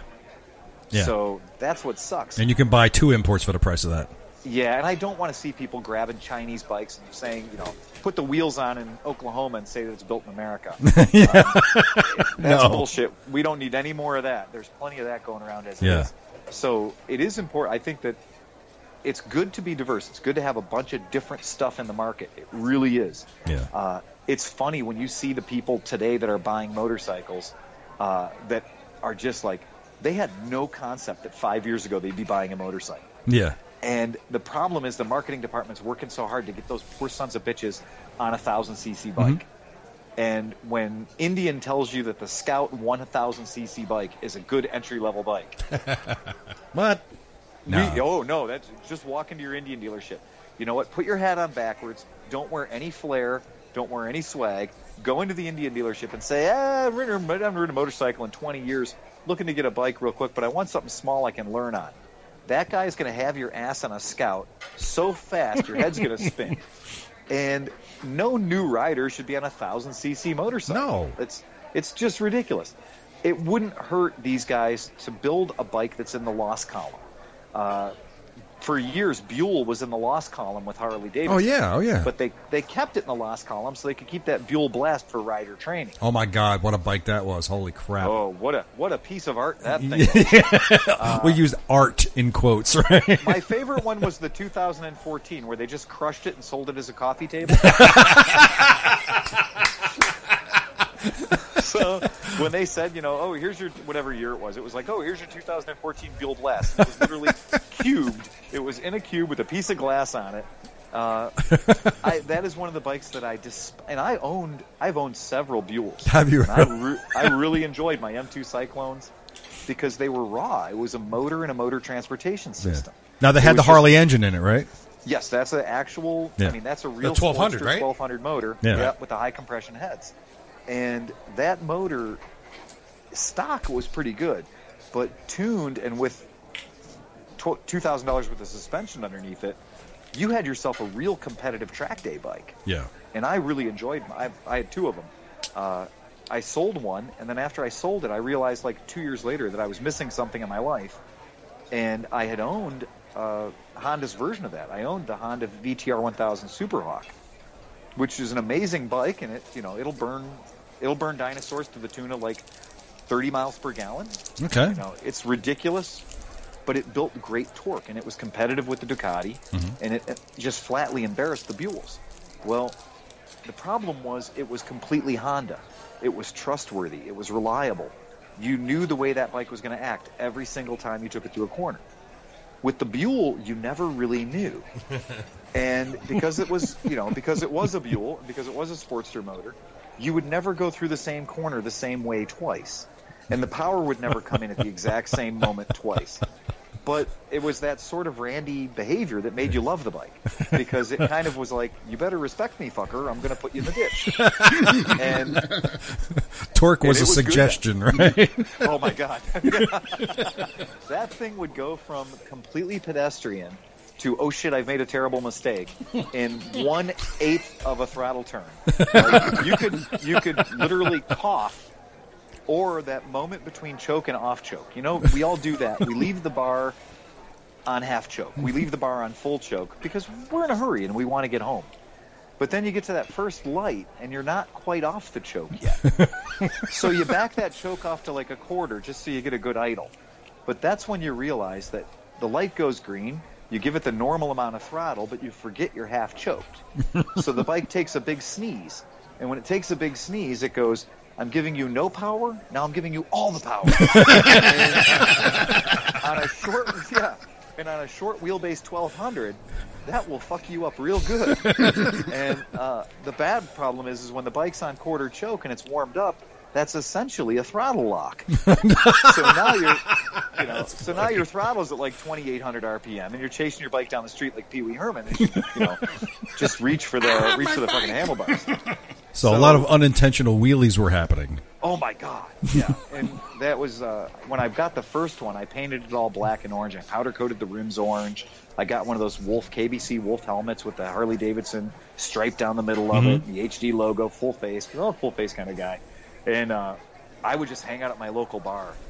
And this was when the big, major $40,000 ass jewelry fad was in full swing. And everybody in the parking lot had 197 billion pubic inches. And Pubic inches. A 300 series tire on the back and a 24-inch on the front. And the forks were like 14 feet long. Right. And it was, it was just like Piles of courgette. shit. Oh, They it was look just pretty, but ridiculous. piles of shit. Oh my God. And everybody had them. Nobody knew how to ride them. And they would just sit at the bar and be like, I got 200 horsepower. Okay, whatever. Yeah, you got 200 horsepower. Yeah, what do you got? Oh, I got this little bike out there. It's a Buell. Oh, you got a Buell. Oh, did you borrow your sister's bike? And it was just a lot of shit over the fact that I had a Buell. And so eventually you just let these guys go long enough, and they're so frightened of actually having to get their dick out that they're going to talk themselves into all kinds of wild statements. Yeah. And it eventually turns to the point where it's like, well, I'll tell you what, since you're leaving, I'm leaving anyway. I'll just race you to the next set of lights. We'll go down 2 sets of lights for, let's say, $100. And that's when you realize that little 1200cc Buell was very, very fast. I mean, an incredibly fast motorcycle. Yeah. And, with all the motor in the world that these guys could barely lift into these chassis, the little Buell, that Buell M2, perpetually embarrassed these guys. Yeah. And it wasn't even what any of us would call a fast bike. I mean, top speeds, 125, 130 miles an hour. But it got there quick, and it made the most out of the 1200cc Sportster motor. No, you go. So it's great. I mean, it's a really fun motorcycle to own. If it was still reliable and a good, easy bike to get parts for, Yeah. it would be the best cheap bike you could buy. Well, they're back now. They keep threatening that they're going to have it's some bikes for us. I feel like Eric Buell is a guy that, like, he just has a racing problem. Like, Ferrari has always had a racing problem. Aprilia and Ducati have always had a racing problem. The problem is there's always been an Italian multi-billionaire willing to lose several $1 million for the privilege of having his dick sucked by umbrella girls. Nice. But he can say that he owns Ferrari, or he can say that he owns Ducati. The problem is Eric Buell doesn't have that kind of money. Or Umbrella Girls. Or umbrella girls. And racing motorcycles is really, really expensive. So racing, I mean, for what Buell is trying to do, I applaud them for bringing new technology out. But I also shake my head at them because, did you fucking think this was going to be cheap? Did you think for a second you were going to be able to do this on a budget? No, dude, you're just going to continue to screw shit into the ground. Like, you can't be profitable. He built some really cool motorcycles, and he built some really, really fun stuff. But to try to be competitive on the massive scale, you have to build motorcycles that have mass appeal. Yeah. And you got to stop with the racing. You know what? Buell's got to turn it down. Buell's got a cult following. Oh, yeah, they do. And Absolutely. that's it. Absolutely. That's all that's keeping them afloat right now. Right. That's exactly it. And for the guys that are willing to go out there and say, I'm willing to spend a ton of money, but remember, to be competitive, you can't just have a ton of money. You also need to have a rider. Yeah. So that's a tough equation, because if you've got enough money to afford the motorcycle that's ready to go on the track and the support crew to back it, you also have enough money to have enough money to pay the rider. Yeah. If you're not a good enough rider yourself. So I don't know. I do not see the third coming or the fourth coming of Buell. I just don't see it happening. We knew that there'd be a third coming of Indian. We knew there'd be a third or fourth coming of Indian because the name had so much traction. Yeah. If anybody wasn't sure, like in 2004 or whatever, when Kawasaki nut and bolt copied a fucking Indian Roadmaster, when they copied the Chief with the Kawasaki 800, God damn it, what the hell is that one called? But it's the one with all the swoopy balanced fenders. It looks just like an Indian. Really? I didn't know they did that. I know what he's The talking Drifter. about. The Drifter. Yeah. Oh, wow. The Okay. Drifter. It really does So they look made- like an Indian. Oh, they made an 800 and a 1500 Drifter, and it's one of my guilty pleasure bikes. Like, I love the bike so much, I made Chris Smith from our podcast buy one. You Just made him so- buy one. Yeah, I talked him into it. Just so You're I such a knew good that friend. when he got done with it, I'd be able to buy it on the cheap. Ah, So a man it was with an a way evil with- plan. Yes, and also it gives me the access. Like if I ever decided I really wanted to ride it, I could just call him up and be like, Chris, I need to ride the Indian. And we've also systematically sold him enough other motorcycles that he has too many motorcycles now. So That's your plan. Ironically, he has too many motorcycles, and now he's beholden to us to help him sell the motorcycles he has. See the way this works? Yeah, Fantastic. You guys evil plan. Talk to me about Zero. How many? Is there a lot of interest for the Zeros in your store? No. Really? It's a fetish item. No kidding. Yeah, it's a fetish item. Everyone likes the idea of silent. Everyone likes the idea of 108 foot-pounds of torque. Who the fuck doesn't? Which I heard they just increased actually. Yeah, they did. They made it bigger. Yeah. Like it wasn't enough. No, no shit. Like we're joking ourselves. Like so now you can die 1/16 of a second faster. They're absurdly fast, and they are. And the suspension is great. And the brakes are great. The problem is it's going to cost you about $17,000. Wow. Right. To buy the SR.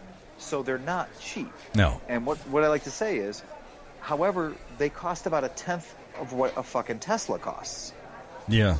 So now you can drink espresso with those Tesla. Right? So you can talk about regenerative braking, and you can talk about level 2 chargers, and you can talk about 13 kilowatt, whatever. You can have the same conversation as those guys. Yeah. But on a relatively smaller butt, like a dramatically smaller So they butt. can hang out together in a coffee shop and talk to each other. The Tesla guys stop. Like when they see the Zeros parked up, or we do a demo day or something like that, it's the only thing that will make a Tesla owner arguably the most pretentious being on this planet. It's the only thing that will make them stop and go, oh, that's interesting. It's the only thing that they'll admit is cooler than what they're driving. Because love it or not, like you can make fun of the Tesla guys. It's easy because look at how much money they spent. Sure. But those things are fast as fuck. Yeah, and they handle great. So if we're judging something by pure performance, holy shit! I mean that's amazing. Right, it's instant torque, like everybody says. It's instant torque. That's great. And it is. Yeah. And it's intoxicating. Does it scare you to ride one of those things? Well, because here's what I'll let you know: the DS, which is the dual sport, and the SR, which is the sport bike. Right? Right. The DSR and the SR. If it's got the letter R in there, hold on to your ass. Okay? Because you're going to have to. Because I don't know how many motorcycles you've ridden in your life that are over 100 foot-pounds of torque, but also weigh less than 400 pounds. One. That's a sick. That's a lot. That's a tremendous amount of power. It wants to throw you off the back. Yeah, that's a lot of torque with very little weight. And so the traction control is working overtime. The way they have these things ramped up so that you don't just fucking loop it the first time you hit the throttle, it's kind of amazing. Now, all that holds true until you get into the dirt bike. Now, the dirt bike, the FX. Right, the FXS. Well, because it's a dirt bike, well, the S is the one with the Super Mo wheels. Yeah, okay. And that is still civilianified. Like, that is calmed down. Okay. That is because that's for the street. Well, the FX is not for the street. The FX is, quote, a dirt bike. So the FX, in the spirit of being a dirt bike, they want to make it that you can break the back wheel loose and you can behave in a dirt bike fashion. Well, whereas we always joke, like the FXS is not really that easy to wheelie. But the FX plane, the dirt bike, will wheelie you into your fucking grave. Wow. So they have turned off all the I don't want you to die things. So they've taken all those, and if they haven't turned them off completely, they've turned them way, way down. Wow. So you do get a more raw rip of acceleration on the FX than on any other product they sell. Okay. The DSR and the SR are both just pure retard strength. I mean, they're not. Can you say retard? Is that politically correct? Say it again. It's a technical term. Yeah. It's the opposite. When setting up a motor, it is the opposite of advance. Okay. It's retard. Yeah. Okay. If you're from my part of the Midwest, it's retard. But yeah, those are. We like to say there's nothing more dangerous in the world than an orangutan, because they look like you want to pet them and shit, but they're like 4 times as strong as a human being. Yeah, they'll rip your arms off. Right, they'll rip your fucking arms off. And we also know there's nothing more dangerous than a retard because they don't know their own strength. So if you ever run across a retarded orangutan, retarded motorcycle. Okay. So a retarded orangutan is not to be fucked with, and that's the way this bike is. This like the DSR and the SR.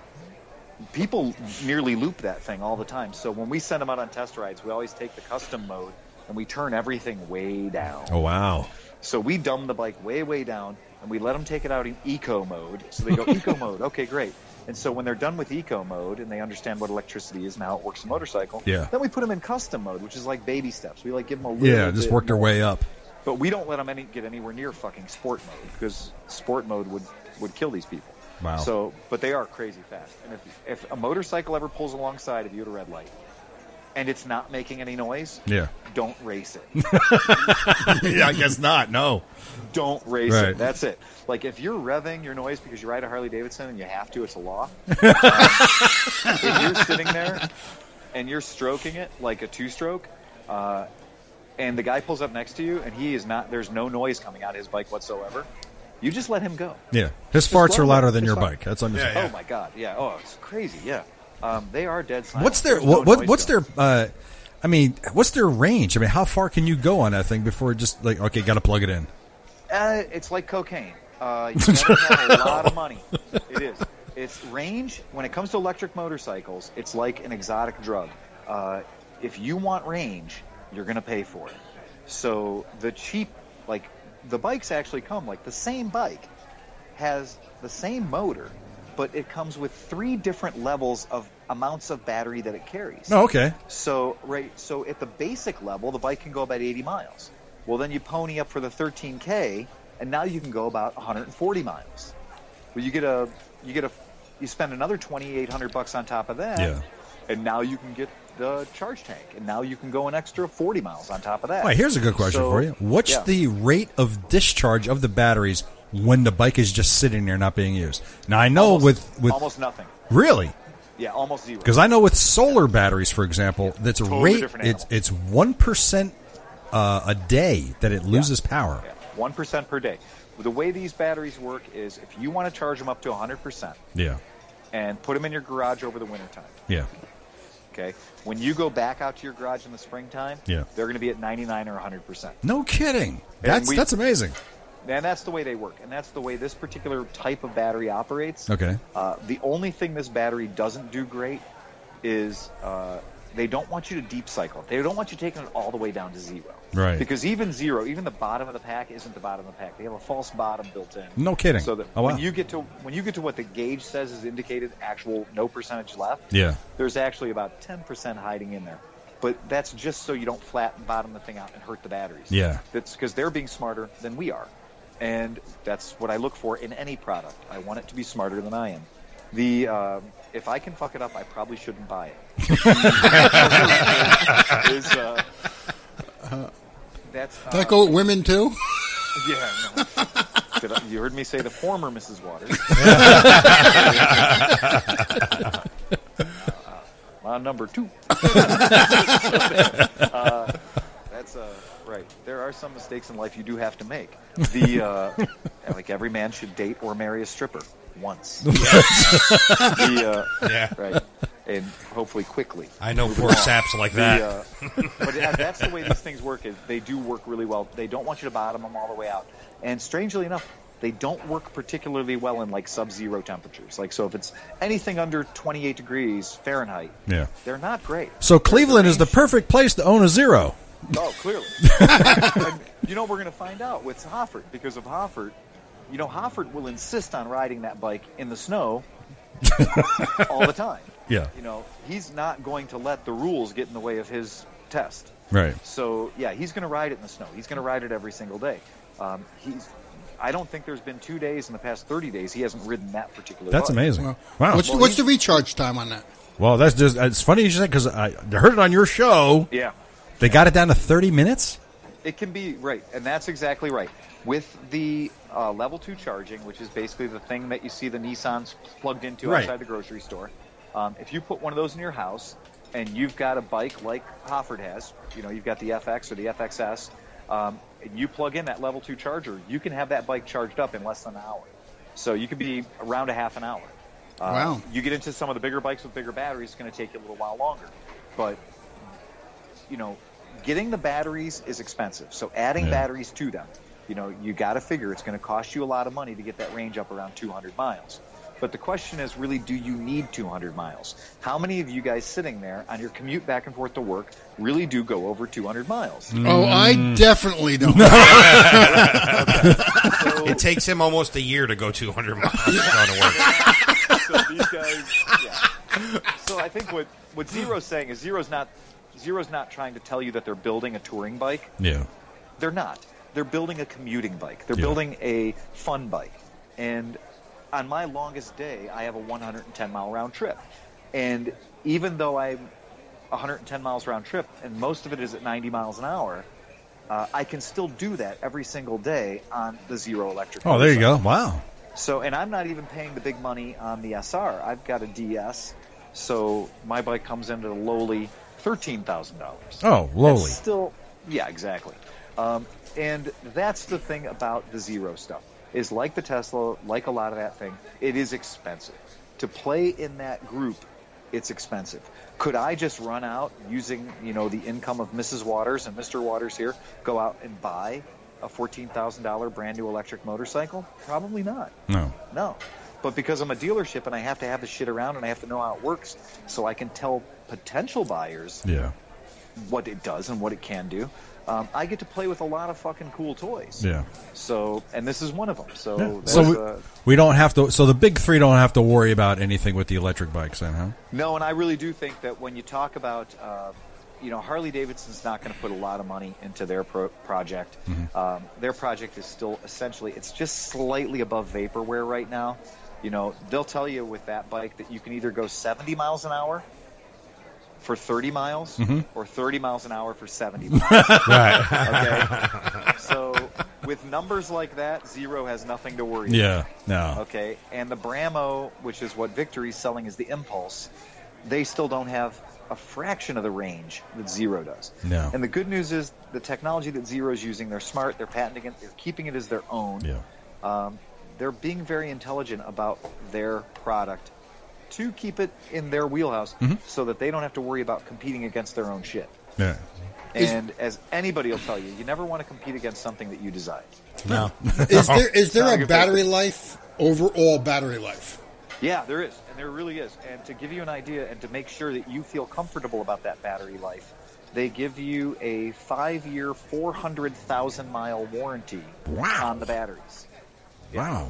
On the batteries. Because they know that a lot of people say, when the first Priuses and shit came out, they said, well, those batteries are going to cost, $5,000 if I ever have to replace the batteries. Well, we have people that are out there on 10-year-old Priuses that are still on the original battery. Yeah.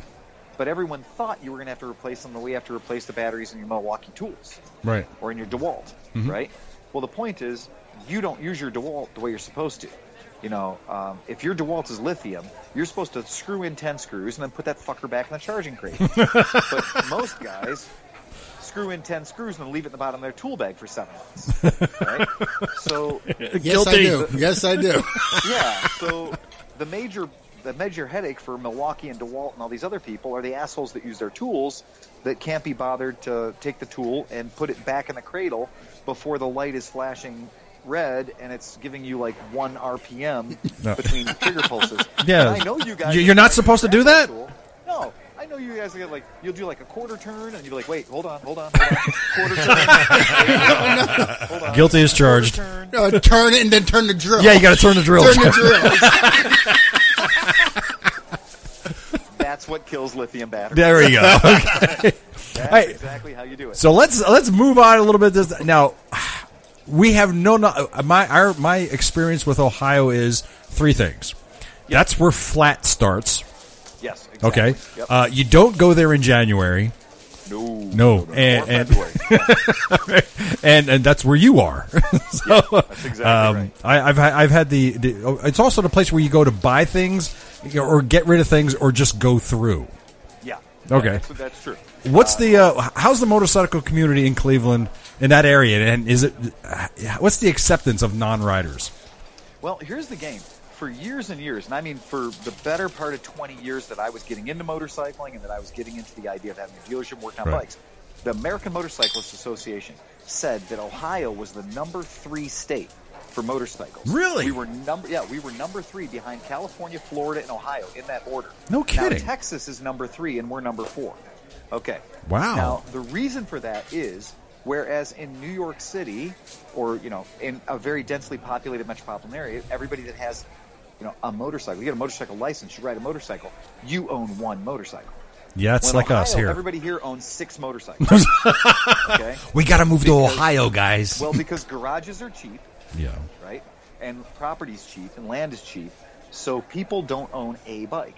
So what throws our numbers off is when you say how many people in the state have a license and ride, that's one number. But how many motorcycles are in the state?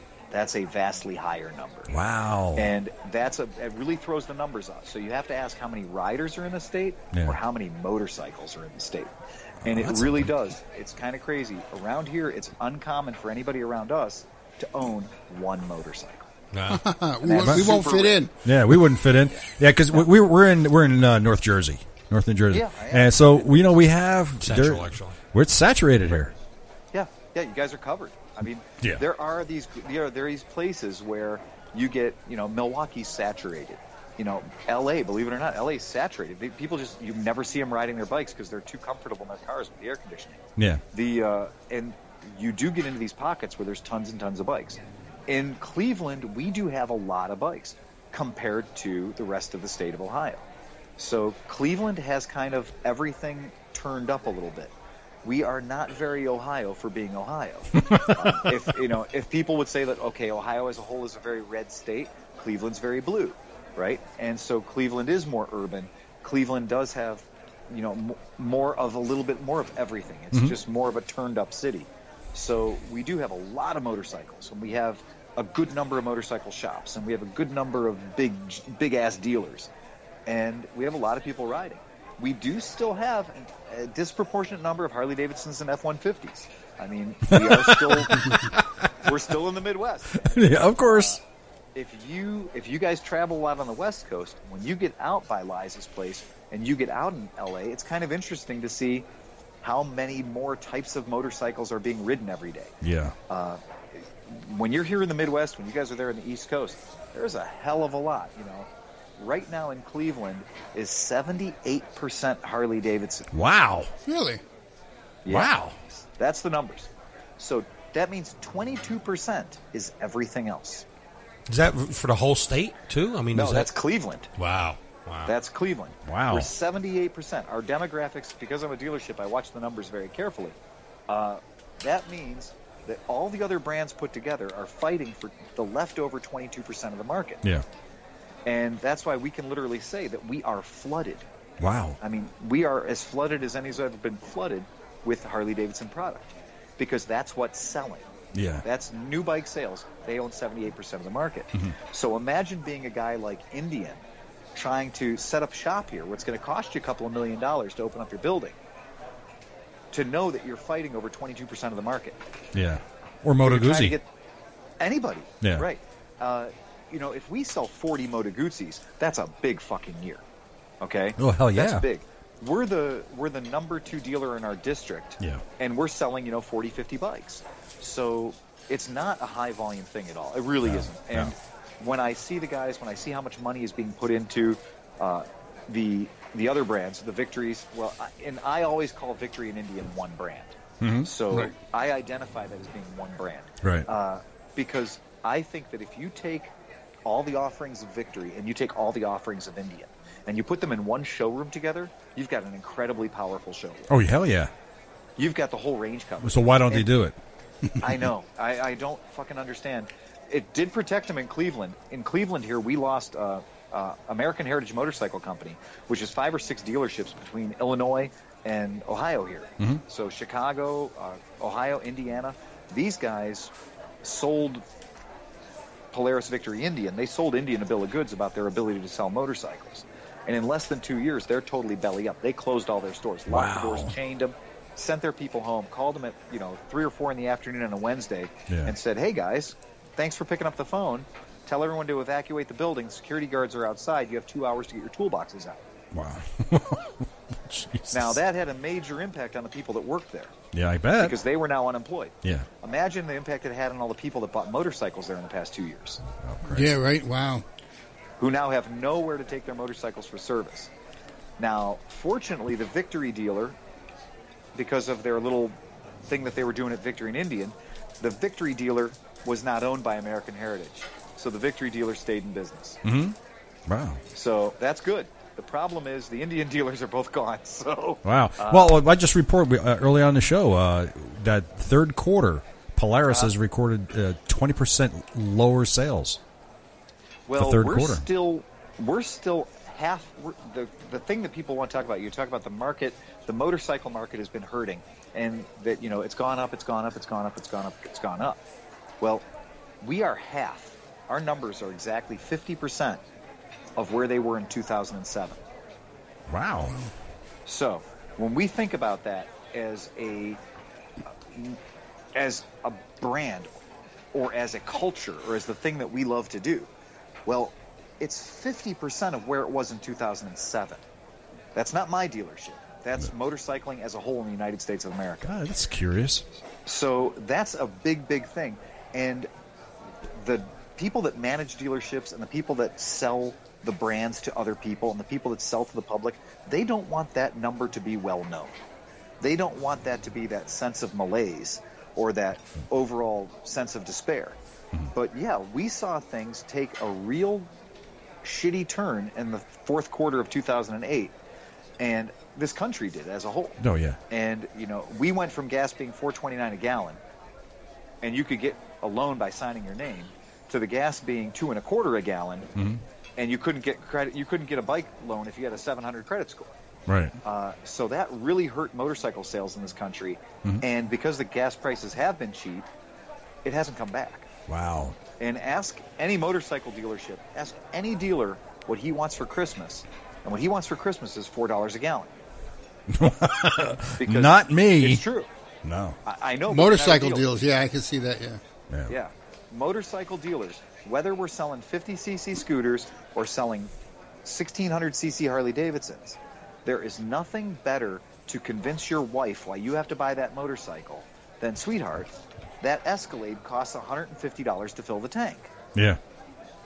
So I can't afford to fill up the Escalade, so I'm going to drive to work on this Harley Davidson, which gets 45 miles to the gallon, and save a bunch of money. Oh, hell yeah. And so when gas prices dropped, when they went down to $2 a gallon, the motorcycle market in America hit the skids and has never come back. I see. It's never come back. And so it's going to take expensive gas prices to get our market back. Yeah. Because despite the economy getting a little bit better and a little bit better and a little bit better every year, we've had 8 years of continued growth. We're still not back to where we were. Right. Wow. And that's what sucks. Yeah. Yeah. And that's the hard part. And that's why a lot of people are complaining that they don't have a lot of great new product. Well, they don't have a lot of great new product because the companies who build those products, they don't have the kind of money that they had back in 07. Wow. See? Yeah. We're getting So it's educated here. Yes, we are about the it's a bad business. thing. Yeah. Say, you looking forward to AIM coming to Ohio next year? So yeah, we're going to get. That's really a big deal. We always get the motorcycle show in January, which we get our Cycle World or Progressive or whoever sponsors it. Right. We get their motorcycle show every year, and that's fun. Right. But getting the AIM show is nice because we felt like it's been in Florida. There used to be the Indy Dealer Expo, which Okay. was a lot of fun, but they took those away. And the fact that we're going to get AIM in Columbus is a really big deal.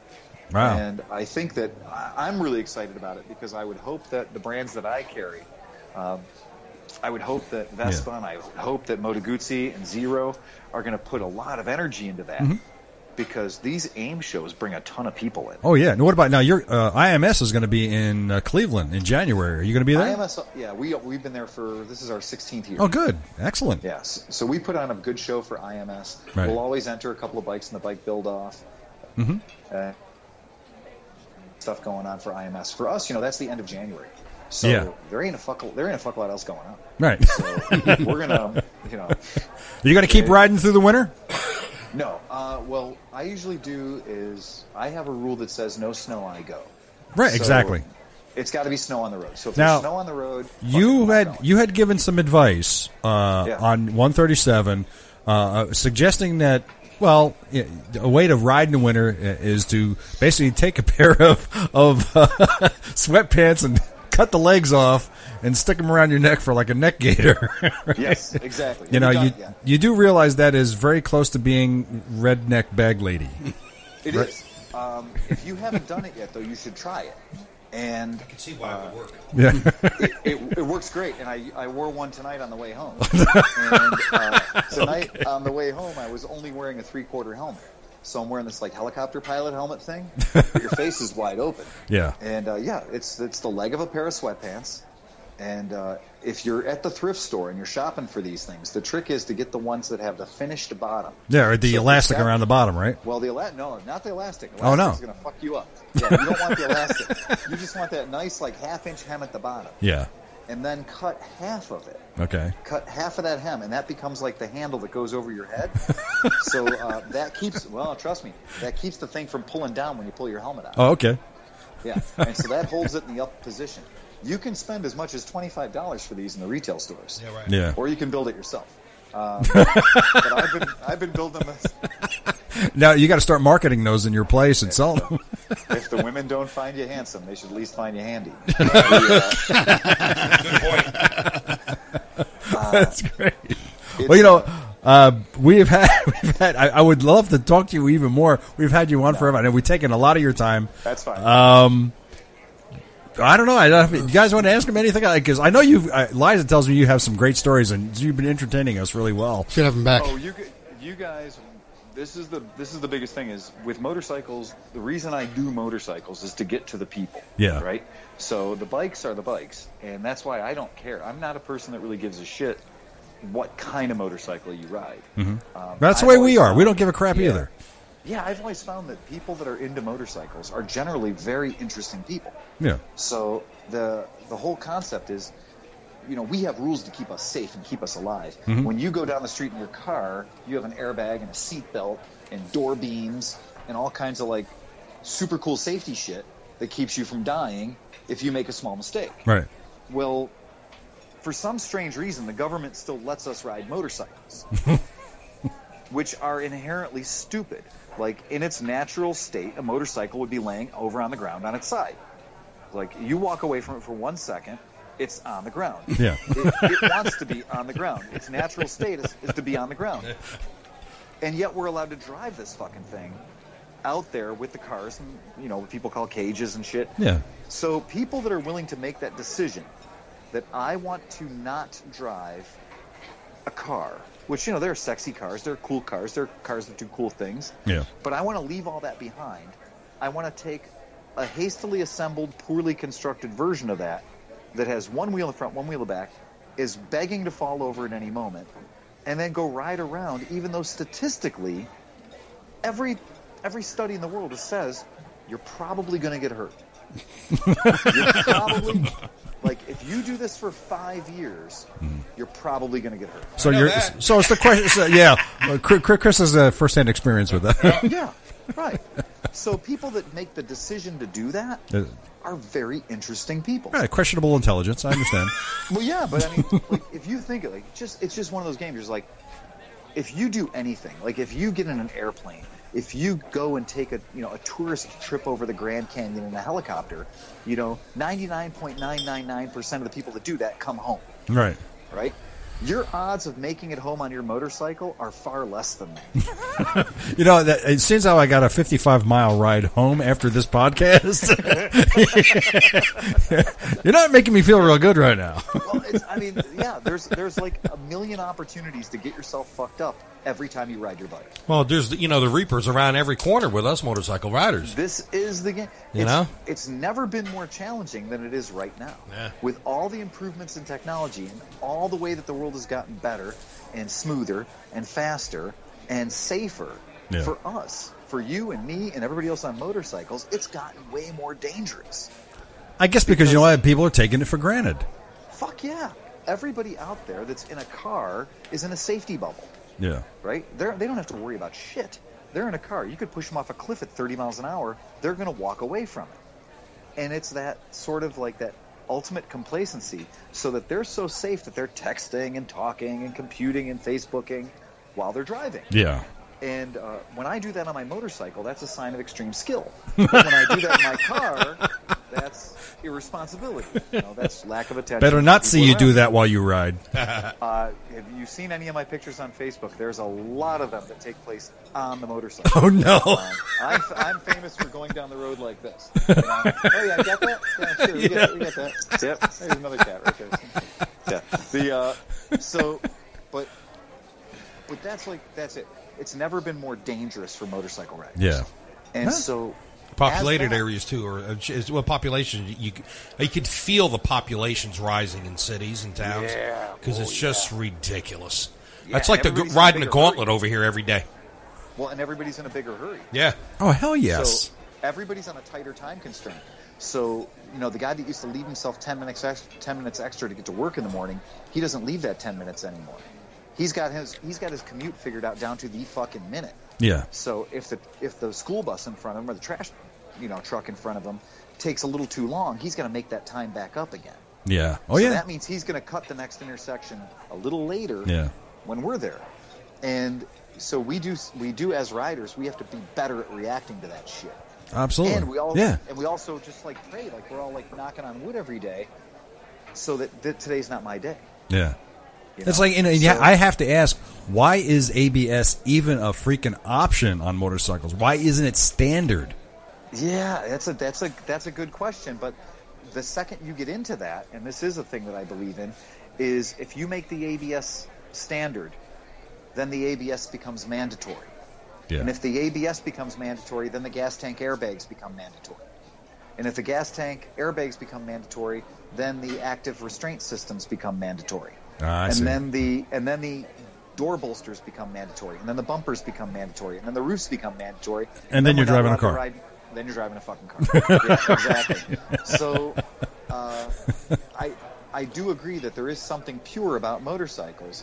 Now, on a big motorcycle, absolutely. On a big motorcycle, I love ABS because big heavy motorcycles that are nearing the 1,000-pound mark, absolutely, man. Oh, yeah. Fuck yeah. If I'm going to grab the brakes on any kind of weird surface, or a kid runs out in front of me, or an animal runs out in front of me, yeah, I'd like the confidence of just being able to crush the brakes and let the bike do its thing. Yeah, grab a handful and not worry about it. And just go for it. When you're on a smaller motorcycle, a motorcycle that weighs 400 pounds, 450, something like that, there are times when I actually do want the front wheel and the back wheel to be traveling at different speeds. Those are techniques that I use when turning a motorcycle around in a hurry. Yeah. And I don't want ABS getting in the way of my ability to do that magic trick that motorcycles can do that cars can't do. So, yeah. And you guys have probably heard me talk about, like, traction control on some motorcycles, really good idea. Yeah. Traction control on other motorcycles embarrasses the fuck out of me when I'm trying to do a wheelie. You just can't do it.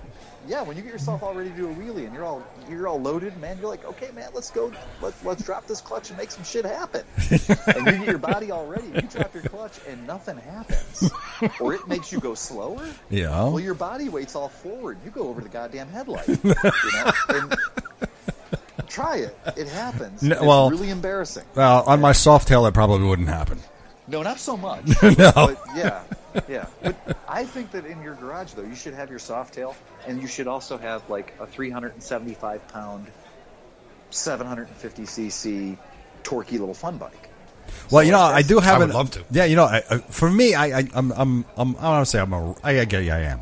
I'm a rabid Harley guy. I can't help it. Sure. That's what I am. For me, my fun bike is the new Roadster, the Harley Roadster. That's my fun bike. That's what I want. Yeah, but you should get you should lay your hands on like something so weird, like an XT225, like a little sport enduro that is so radically different than your Harley. Yeah. So that you could get this diverse experience. Because are you a married fella? Yes, I am. Okay. If you get a little XT225, you won't even look at other women anymore. Because you'll have this bizarre sense of diversity in your motorcycle life that will occupy all your time in your I actually have this twisted desire to get a V-Strom. Yeah. See, shit. Yeah. That's why I want to get one. Yeah. Oh, yeah. They're fun. They're silly. But I think, like, to me, the play bike, for some reason in America, we lost sight of the 1974 play bike. That was just like, we all got into bigger, but we forgot about the dopey little silly thing that we had that was just goofy. Like the Grom. And, like the Grom, right. The only thing that's wrong with the Grom is that in 40 years of technology, they've only succeeded in making that bike boring. Well, they got the new Monkey coming out.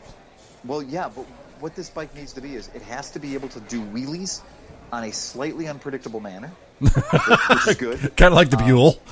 But I'm saying, let's keep it real time. If you guys ever get a chance to get, like, anybody ever offers you the keys to an XT225 or some other small Yamaha 4-stroke dirt bike, all right, take them. Just take them.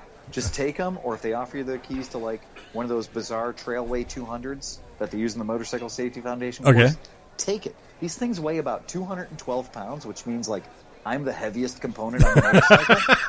Yeah. And they're so happy to change direction. Oh, okay. They're so happy to do wheelies. They're so happy to stop. And for every, like, 10 hours you ride your Harley-Davidson, you should ride one of those for about an hour. Okay. And what you're going to get is you're going to get this, like, really weird, diverse riding experience. Yeah. And we do get that at the shop. There's a lot of fun to be had getting off of a 900-pound machine and getting onto a 240-pound category racer. And wow. That's fun. That's good for everybody. So, Phil, tell me, what is up for Cleveland Moto and your shop coming up in the future? What's going on? Anything special? We're going to have our big staying in business sale, which we call winter. Okay. It's anything in my entire shop or shops at any price you're willing to pay. We don't advertise the sale. You just show up and you go, I'll give you $300 for that. And I'll go, it seems fair. It's winter, man. It's winter. You fucking die a little bit inside. You throw wrenches at the other guys in the shop. You try to do restorations. Yeah. You try to do motor rebuilds. You do anything you can to pay the bills. Right. I'm not opposed to driving an Uber around. Why not, right? A 47-year-old man should not know that his plasma is worth more than his blood. Right? I know that. Because I own my own business. Well, of course. Right. So you find these things out in Cleveland in the wintertime when you've decided to run a motorcycle shop. Because we don't have a snowmobile industry. It's not like we can say, we're not selling the motorcycles, roll out the snowmobiles. Because we're urban. There's no snowmobiles around here. Why not? Yes. Okay. Right. Yeah. Why not? Because why not boats then? Why did you sell boats? Yeah, you're close. you're close to the lake. Sell boats. Right. We'll just go straight 50 miles straight across to Canada. There you go. You're done. You're done. Yeah. How can people check you guys out? Oh, where can we find you guys? A website? So contact? It's real easy. The word is Cleveland Moto. It's all one word. Right. So if you go to Facebook, Cleveland Moto. If you go to Gmail, Cleveland Moto. If you have the website, Cleveland Moto. I see a trend here. Yeah, you notice a trend. It's anything Cleveland Moto. Okay. Or Cleveland Moto, anything. If you're on iTunes and you want to hear our podcast, I don't know why you'd want to hear our podcast, but if you want because to it's funny as fuck, man. I will tell you that we have some very, very, very high quality standards for the podcast. I do not like side conversations. And I don't like it when, right. And I don't like it when Dustin does the big bong rips on his douche suit. No, that stop. Vape, Really? That e-cig thing he does. I don't like that. But the rest of it is designed to be about motorcycles, right, but also be about having a good time and being silly. Well, listen, so all the time. iTunes is Cleveland Moto. Yeah. So rock on, guys, man. Thank you so much. Well, you know what it is. Every time I tell everybody, we're not real brainiacs when it comes. We know we like what we like. We do what we do, and we just say, look, if you want to know about wrenching and you want to know a lot about bikes, you listen to Cleveland Moto or you listen to Motorcycles and Misfits. I mean, our podcast is 4 seasoned, experienced, trained mechanics. Yeah, that's why I send everybody to you guys. Yeah, that's about 100. That's almost 100 years of motorcycle experience on our podcast. Nice. And we decide to restrict your access to that by drinking heavily. Perfect. Yeah. Well, thanks a lot, Phil. Listen, Phil, can we have you back? Can we have you back on the show? I'd love to be back on the show. Great. Come out and visit you if I could find my way to the wilds of New Jersey, right? New Jersey, and go out and visit your skunk ape and all that. I have been through your neck of the woods before, so it's beautiful. I mean, New Jersey's gorgeous. When you There's a get lot away of from- beautiful parts of Jersey Oh, that people my don't know God. about. When you get literally, it takes you 40 minutes to get away from The shit. the shit, But once you're away from the shit, it's beautiful. It's absolutely gorgeous. Yeah. It's as beautiful as anything on the East Coast. And I can it's- find any dirt road in New Jersey. And he does. And he does. Well, and that's the nice thing too, is you don't have to drive 3 hours to get to it. Right. You're right. You're absolutely right. So they did park them conveniently close to where you are. And you guys do stay a little warmer because you're right there on the Atlantic, and you get some warm air coming through there. And we get some good snow. Yeah. It's a good spot. I still don't understand why, with motorcycles being a part of our DNA and what we do, how the fuck have we not gotten out there? Because it's wasted on the misfits. Santa Cruz is wasted on them. They don't understand. I've seen them complain about weather that you and I would go, shirts off. Yeah, right. Oh my God! Yes. Yes. That's it. And they have the greatest roads in the world I know. on the way to their shop. Yeah.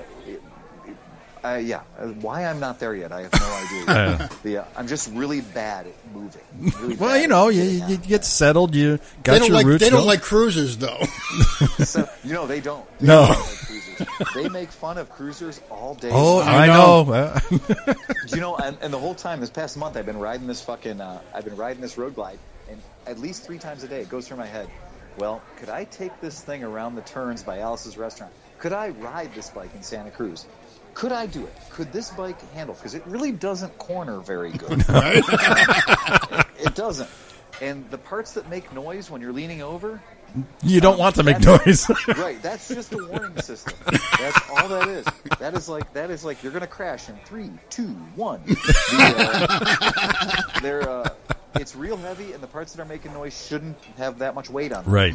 So I have learned that in the course of riding it for a month, the first 2 or 3 times I rode it, barely made any noise. Very not scratchy. And then after that, I just, every fucking on-ramp, I just scratched the whole way around the on-ramp. And I scratched the whole way off the on-ramp. And there's very little left of the exhaust hangers on the back. It's just... And that's why you say, the West Coast, those people out there, they don't appreciate cruisers. I think I kind of understand why.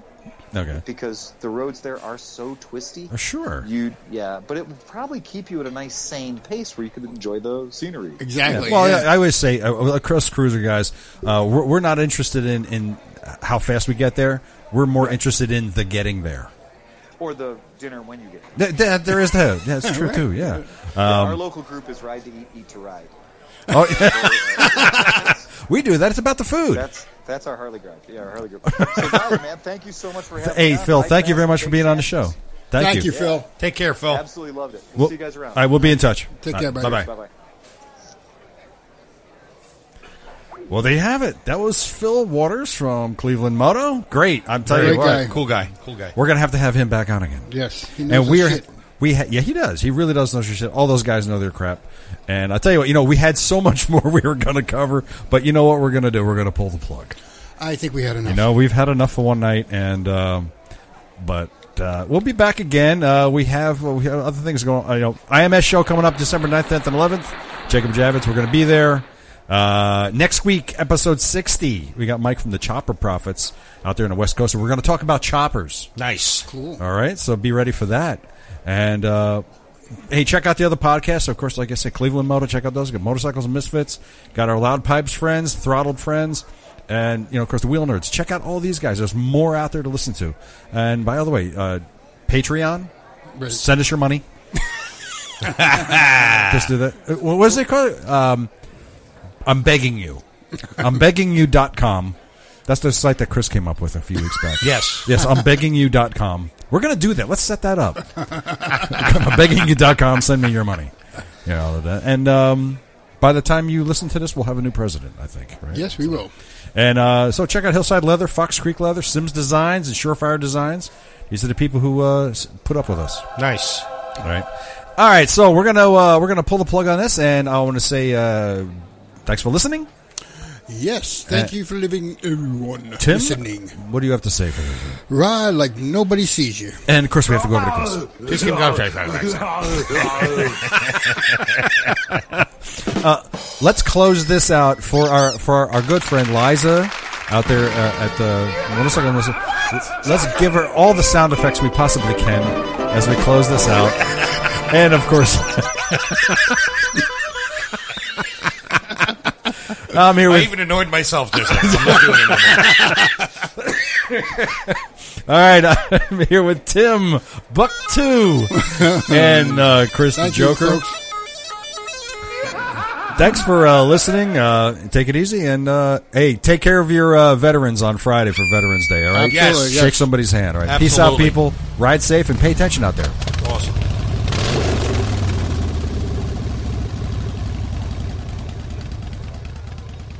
Please consider subscribing to the podcast via Patreon. There's a link to our Patreon page on our homepage of the website. With your support, we can improve the podcast and add more content that only you, our subscribers, will have access to. That includes more audio, video, and live streaming of the show. For more information about the Motorcycle Men, visit our website at motorcyclemen.us. There you can join our mailing list or leave a comment and maybe give us some feedback. You know we always welcome your thoughts.